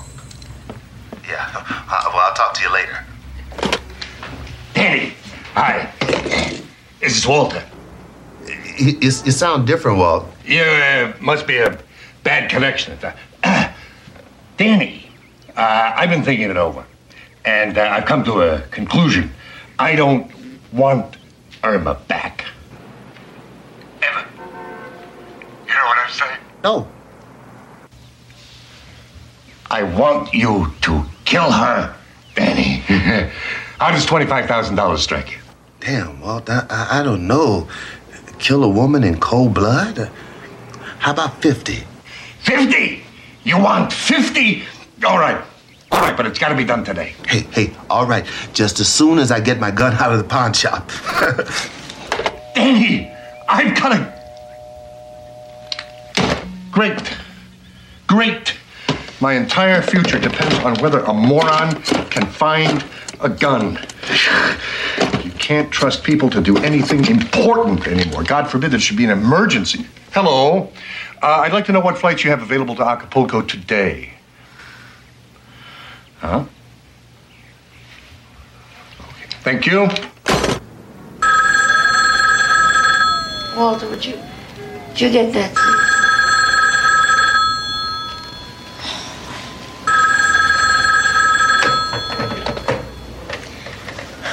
Go away. We're calling about the ticket you ordered. What ticket? I didn't order any ticket. We wanted to tell you your credit card was stolen. I know my credit cards are stolen. I'm the one who stole them. Do you still want to go to Acapulco? Acapulco? Teresa, are we going to Acapulco? Hello? Teresa? Still there? Hello? Ma'am?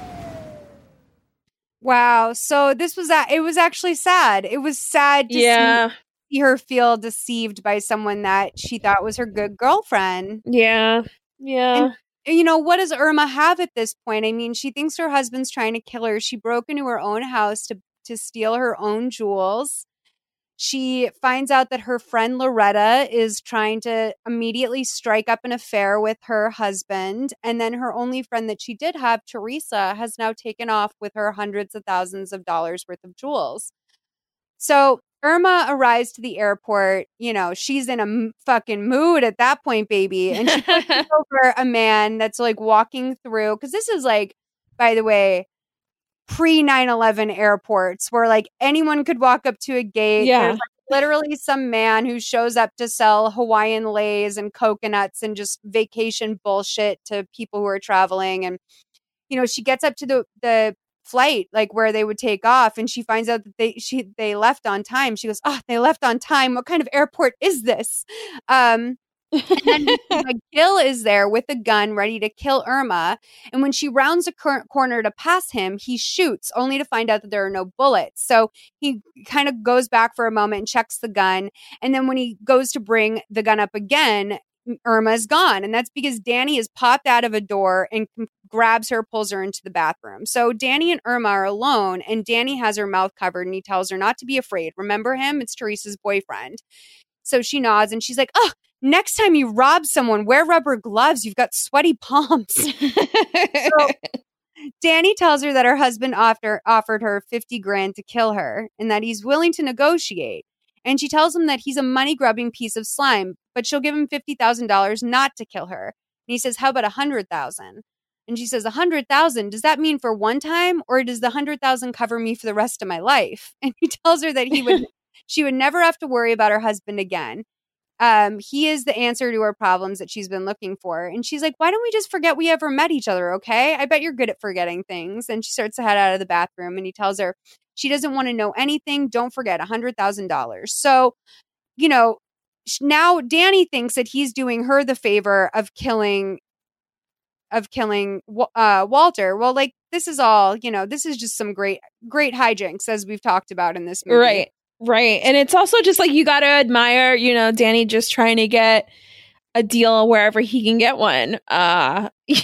How much do you want to stay alive, bitch? How much are you willing to pay me? Danny also took that assertiveness class for sure. Yeah. So Teresa's at the hotel watching Monique in the morning when Irma returns. So 1:17:08 to 1:21:25. A lot happens here. I tried to be a role model, but if I can have it all in my life, then hey, so can you. You deserve the best. After all, you're a very special person. What's the matter?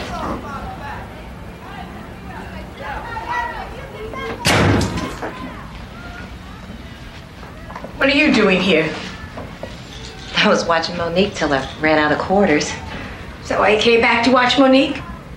But you remember there was something you'd forgotten to steal. What are you talking about?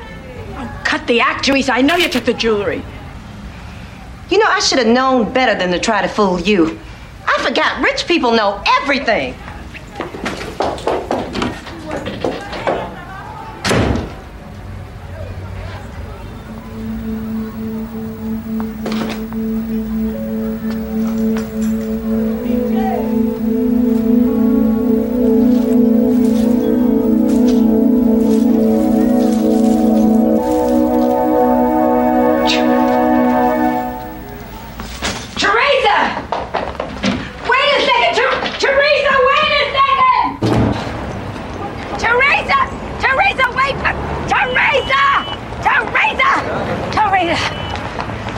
What do you want me to do? You want me to say I'm sorry? It's a start. Well, I'm not sorry, okay? Look, I just wanted to make some money like everybody else. I didn't do anything wrong. You keep thinking like that, you're gonna start to believe it. Oh, would you just go away and leave me alone? Fine, if that's what you want. But first, I want to ask you something. What? Why did you come back?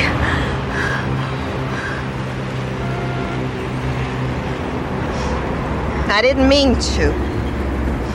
I was on my way to the airport. I don't know, I just started thinking about things, you know. Look, maybe I just don't like to fly. And maybe you found out there's more to life than just money. I know I did.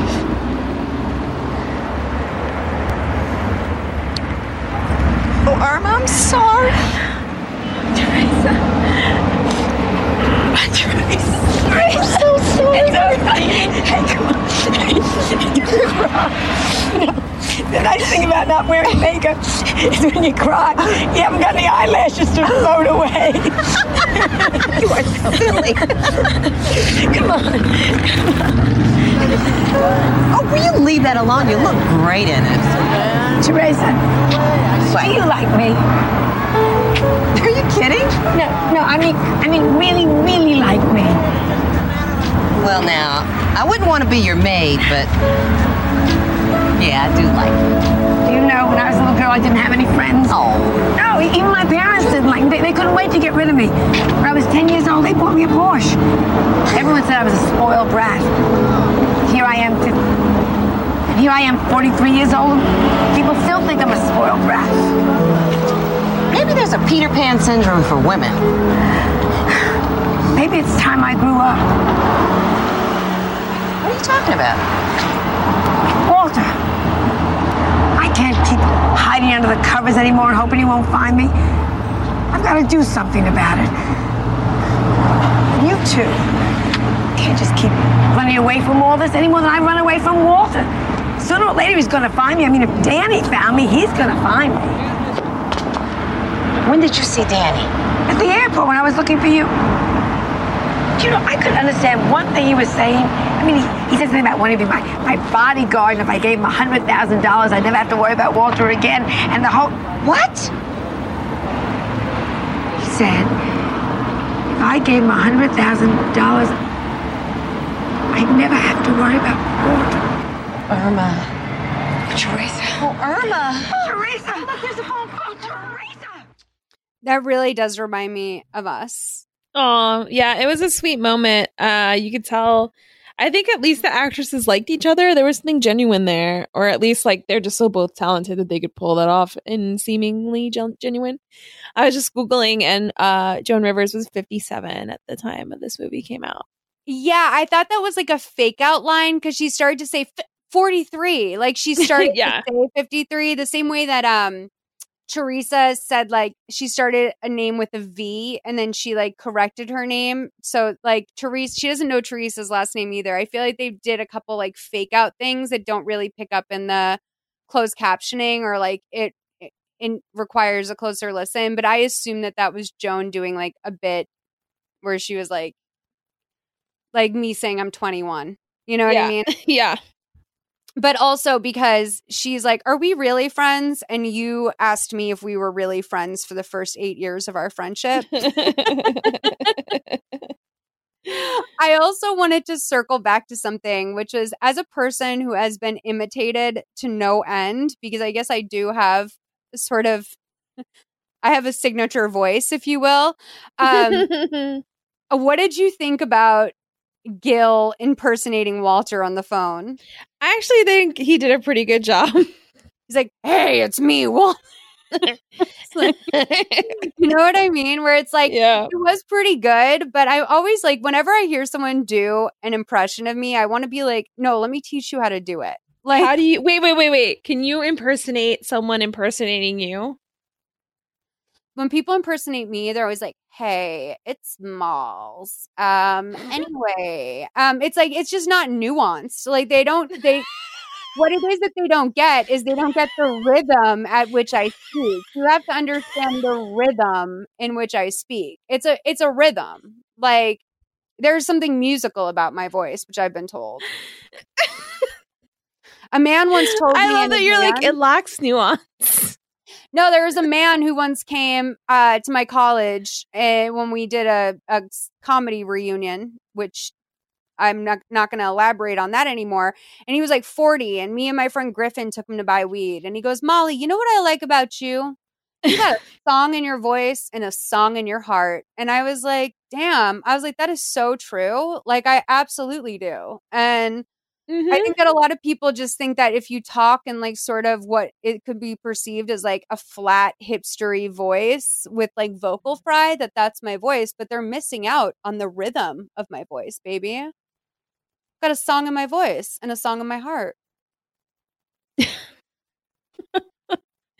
I just think that it's so funny. You did a pretty good job of imitating other imitators. I will say that.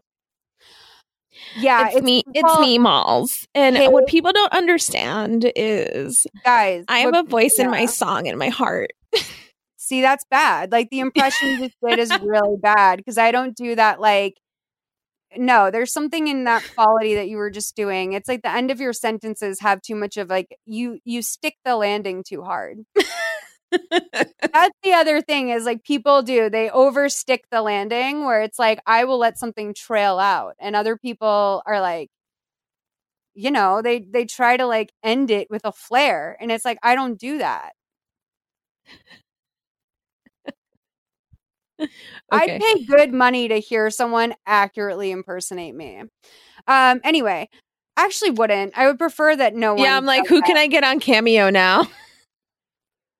I don't know. I mean, even they would get it wrong. It's just, I'm, you know, often duplicated. Often imitated, never. Yeah, there we go. Often imitated, never duplicated. There we are. That's it. So then we get to Danny, who's at his apartment loading a gun, and he's getting ready to meet Walter at the wedding. And the phone rings as soon as he leaves, and it's Teresa and Irma out on the sidewalk. And Teresa tells Irma to call Walter and to warn him. So she does, and Clara answers. And she says that they need to talk to Walter right now. And Clara tells her that he went to a wedding. He's at the wedding right now. But before she hangs up, she tells her to put on the burglar alarm. So they're at the Ambassador, which is where we both lived when we met each other, right in Koreatown. Oh, yeah. I was going to say, I was like, I'd never lived at the Ambassador, but I did live in Koreatown.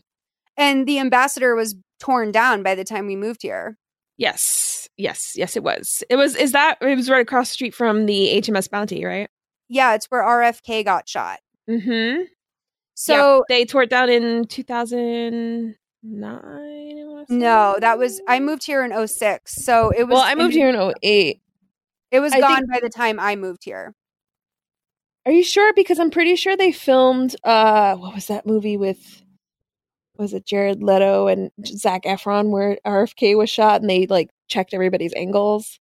And that was like the last movie to film in that hotel. Let me see. The Ambassador I'll Google Hotel. Okay, well, you can. All right, you called it. I also looked it up, but I'll let you do it. We're at the wedding now, and Ginger kisses her husband at the altar.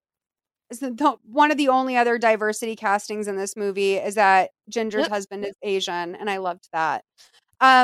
Loretta is squeezing Walter's buns in the aisle at the wedding, and then Gil comes running up to Walter and says he needs to talk to him. So then we cut to the kitchen inside the Ambassador, and Irma and Teresa are sneaking through holding these wooden crates next to their heads. This is hijinks central. This is when we hit hijinks central. So Teresa says she's going to go find Walter and to hide. And so she climbs under the cart that's carrying the wedding cake. And then Danny sneaks into the kitchen to move the cake, and Irma has to walk backwards in order to stay under there. So then Walter tries to catch Gil up on everything, and he thinks that someone is trying to kill Irma. And then Gilbert says that's hard to believe. Somebody drained her bank. Then Walter says, no, somebody drained her brake fluid, and somebody must have rigged the back pillow to short circuit. And that's why it went missing. And so it has to be the same person who also locked her in the garage. And he hasn't gone to the police yet because they're afraid they'll think he cracked his mold or something. Who would have any reason to kill Irma? And that's when it hits him. And Gil pulls out a gun on him, and just then Danny enters with the cake. And from here on out, hijinks central. So do you want to tell me about the Ambassador? Yeah, it was the film that I was talking about was the 2006 movie Bobby. And it was, you're right, it was demolished in 2005. So they filmed the movie in 2005, and that was like the last thing they ever filmed in there. Mm-hmm. Yeah, because I remember it must have been torn down shortly before I moved to LA. And, obviously I lived in Koreatown for my young living in LA years. God, that was such a great place to live, especially, it wasn't as developed as it is now. Like, I remember you and I only had so many places to go when we lived there. When we were working, you and I always went to like the Coffee Bean that was there. And now before they started covering up the plugs. Yes. Oh my God. Fuck that. That's all we had, girl. That's all we had. We would go there all the time and work. And that was to look back, I can't believe you didn't know if I was your friend then. I have anxious attachment issues, I guess. Oh, for sure. Well, because I remember 8 years into our friendship, you were like, "Are we really friends?" And I was like, "I cannot believe I'm still answering this question.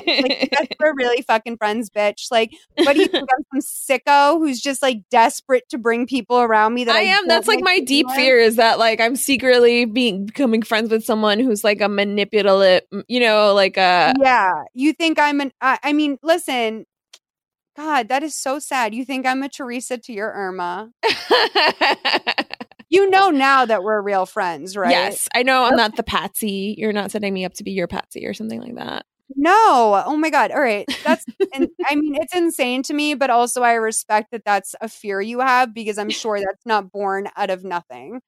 But okay, so thank you for respecting my trauma. Of course. Now let's welcome ourselves into Hijinks City 12437 to 12620. Gilbert, you are not going to believe this. I just found out something. I think somebody really is trying to kill Irma. Whoa, that is hard to believe. You got any proof? Proof. Somebody drained the brake fluid out of Irma's car, and that back massager had to be rigged on purpose to short circuit. That's why it disappeared, so we couldn't check on the wiring. It had to be the same person who locked Irma in the garage. What did the police say about all this? I haven't been to the police yet. I'm afraid they'll think I cracked my mold or something. This is nuts. There's no motive. Who in the world would have any reason to want to kill Irma?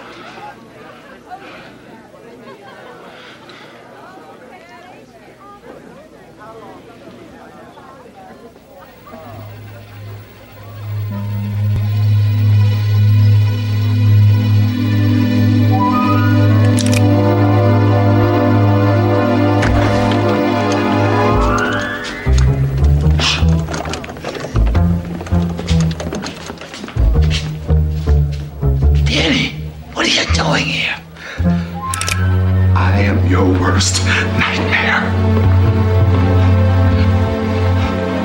Yeah, that's what you think. What's the matter with your neck? Look, your wife offered me $100,000 to kill you, but I'm willing to negotiate. For $150,000, I'll go back and I'll kill her. What do you say?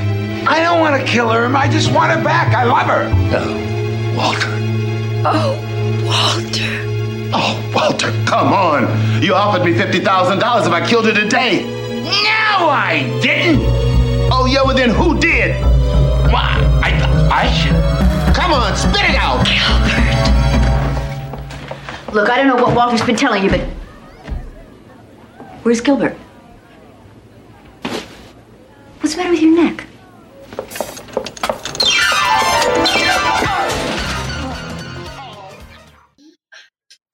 Okay. So what happened in this scene is that Joan Rivers pulls the cake cart up to Danny, so he falls into the cake. And then Gilbert and Danny start fighting. And then, Walter and Danny start fighting. Okay, wait. I just want to respect Danny's game, because he managed to negotiate from $25,000 to kill Irma to $50,000 to kill her, to $100,000 to keep her alive, to $150,000. No, he started out at $1,000, which he then negotiated to $5,000, which he then negotiated to $50,000, then $100,000, then $150,000. And I have to say, I just heard Danny say negotiate for the first time. He said negotiate, which I love. Negotiate is iconic to me. Yeah. But okay, so to go through, so yes, true hustler, and I have to say assertiveness class. I need to go to that. So, okay, yeah. Then I'm gonna Google for us to find some assertiveness classes. Danny and Walter are now fighting, covered in cake, and then it becomes clear that Gil is behind these palm fronds, this fern thing, and so Teresa comes out of nowhere like a bat out of hell to disarm Gil, and she's on Gil's back fighting him. And then Morgan Fairchild walks in and she thinks all of this is going on because of her, which is fucking hilarious. And then I think Joan Rivers smacks one of them over the head with a cake plate. I just have to tell you, as someone who has written scripts, it is so difficult to write in hijinks like that. It is so difficult to write them in a way that's both funny on screen and clear on paper. It's hijinks are the hardest thing to write to me in writing. So how do you, since you work with Todd, do you not flex that skill as much, or no, what do you think? When I write by myself, I don't write stuff that's heavily hijinks driven. I don't have a problem with writing prose. It's just there's something about pacing of hijinks on a page that I have a really hard time with. So if I were to write a script of my own that I was having a problem with the hijinks, I would probably turn to a friend like Todd and be like, hey, what's the best way to pace this out? Now I'm getting better at it because I just wrote a script that's incredibly hijinks heavy. All right. And that required a lot of maneuvering for me because it was a learning curve. Honestly, to write comedy hijinks, I rarely enjoy them on screen, and I enjoyed them in this movie because they were so campy. Mm-hmm. But generally, when they go into the hijinks shit on a sitcom, I'm not a big fan. So I kind of just avoid them as much as possible because I think there's so many more visual jokes you can do that aren't oh, we're all slipping around in cake on the floor. So funny. Right. I don't really die laughing at that shit because I'm missing that gene that thinks it's funny when people fall or when people get hurt. That's not something I really laugh at. I feel the same way. I remember my dad used to love showing me the Three Stooges, and I just could not find out. I think it was also just such old comedy that it just doesn't resonate with you anymore. But I've never loved that. I've never been into slapsticky, somebody falling over or getting hit in the nuts kind of comedy. That's why I always liked when Shemp would come into the picture on Three Stooges, because I felt like he was the most cerebral of the group. And I really have to say, when Shemp came in on Three Stooges, that's when I really, really fell in love with that show. But for the most part, I agree with you. I don't love, and in real life, like when people like show like videos of people like, oh, this viral moment of this guy falling. I hate that. I never find that funny. I never find it funny. Like, I actually feel very sad when I see stuff like that. Yeah. I do like when people drive their trucks that don't fit under a bridge into the bridge. I do like that because that's just being bad at your job. Yeah. And like very few people get hurt except the driver of that truck is going to have a really bad day. Yeah, exactly. So I wrote in my notes, this movie is fucking iconic. There are no words. Irma and Teresa have some BFF photos taken at the wedding by a photographer that's there, and I thought that was really cute. And Gil and Danny are being brought out by the police. Teresa pulls an officer aside and tells her that they need to talk. So we're going to play this one last clip in the movie, 1:26:41 to 1:28:36. I hope my wedding's this nice. I'll make sure. Were they fighting over me? Huh? Don't do that! Ow! Oh, don't do that! All right, enough already. Let's go. Move it out. Move it. Way to go, Gil. Let's talk. Don't I know that girl? Isn't she my maid? She's my friend. Irma, it is not like you to associate with people of that class. Well, maybe I just got tired of being like me. It was so much like being like you. I'm not quite sure how to take that. I mean, it's perfectly simple. Are those the ugliest bridesmaids dresses you have ever seen? Will you stop and finish the story? Anyhow, Gilbert couldn't kill both of us. It would have been too obvious. So he figured if he killed me, made it look like you did, could have gotten rid of both of us, he'd be left with the Tool and Die Company. That is incredible. 20 years with that man, and I still didn't know him. It's because you don't watch Monique. It's a typical Jekyll and Hyde syndrome. Shut up and just hold me. Oh, you feel so good.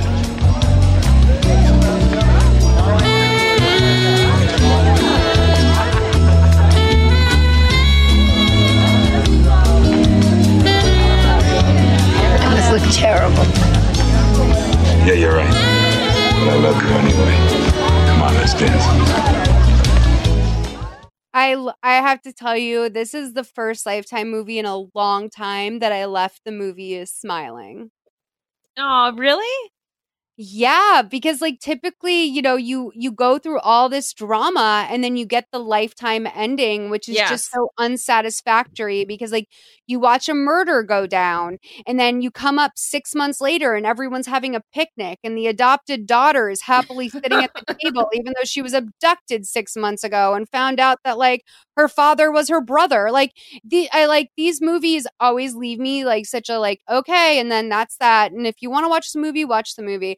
This is like Menu for Murder with me, where this was the first movie in a really long time where I have to tell you guys genuinely watch this movie for the laughs. It is really funny.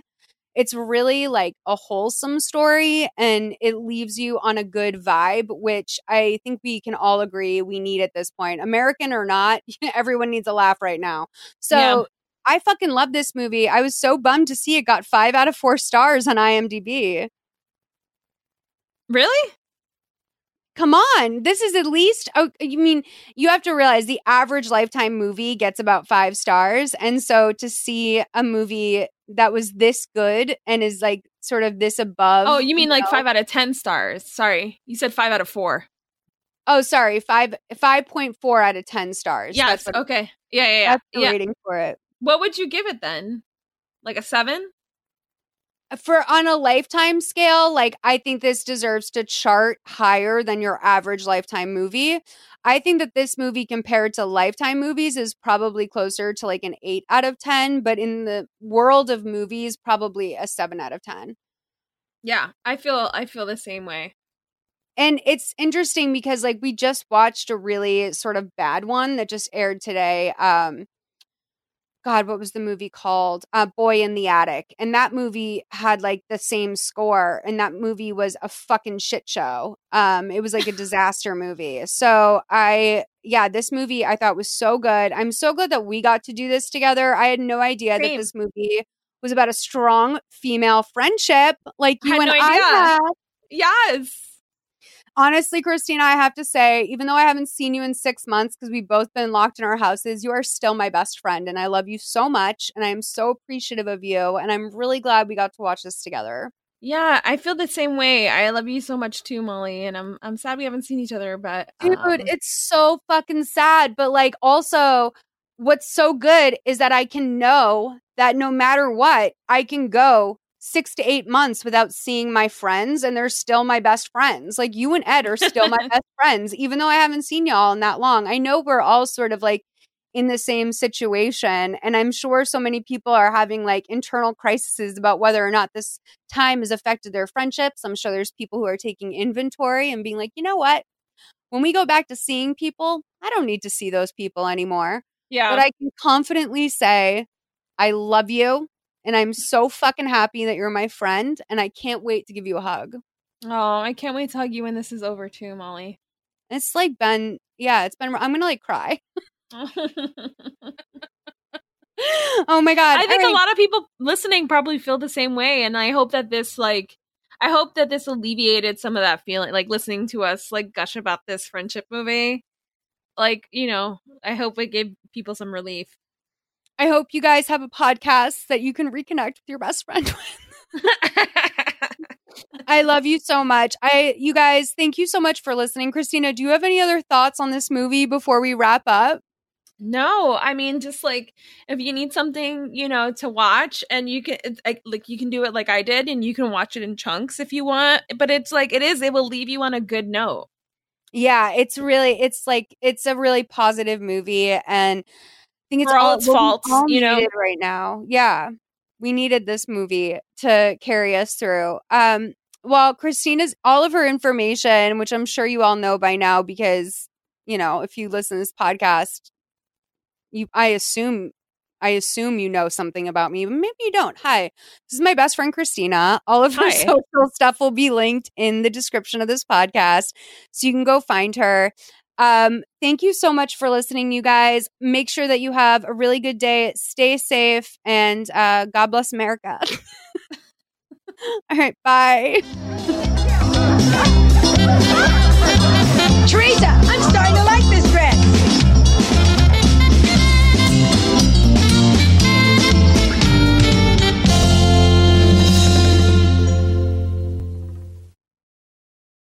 What does feminism mean to you? During Women's History Month, come explore feminism and how it's playing out in real life with Season 2 of Thread the Needle, a monthly podcast. I'm your host, Donna Schill. I use my background in journalism and draw on women's life experiences to add to the conversation on topics that matter to fellow feminists like you.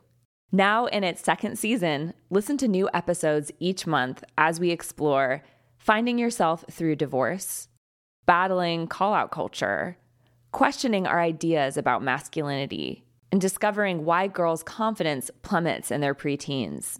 Guests include Stephanie Kuntz, historian and author of Marriage, a History, April White, author of Divorce Colony, and Loretta Ross, professor on white supremacy and call-out culture at Smith College. Listen to Thread the Needle on Apple Podcasts, Spotify, or wherever you get your podcasts.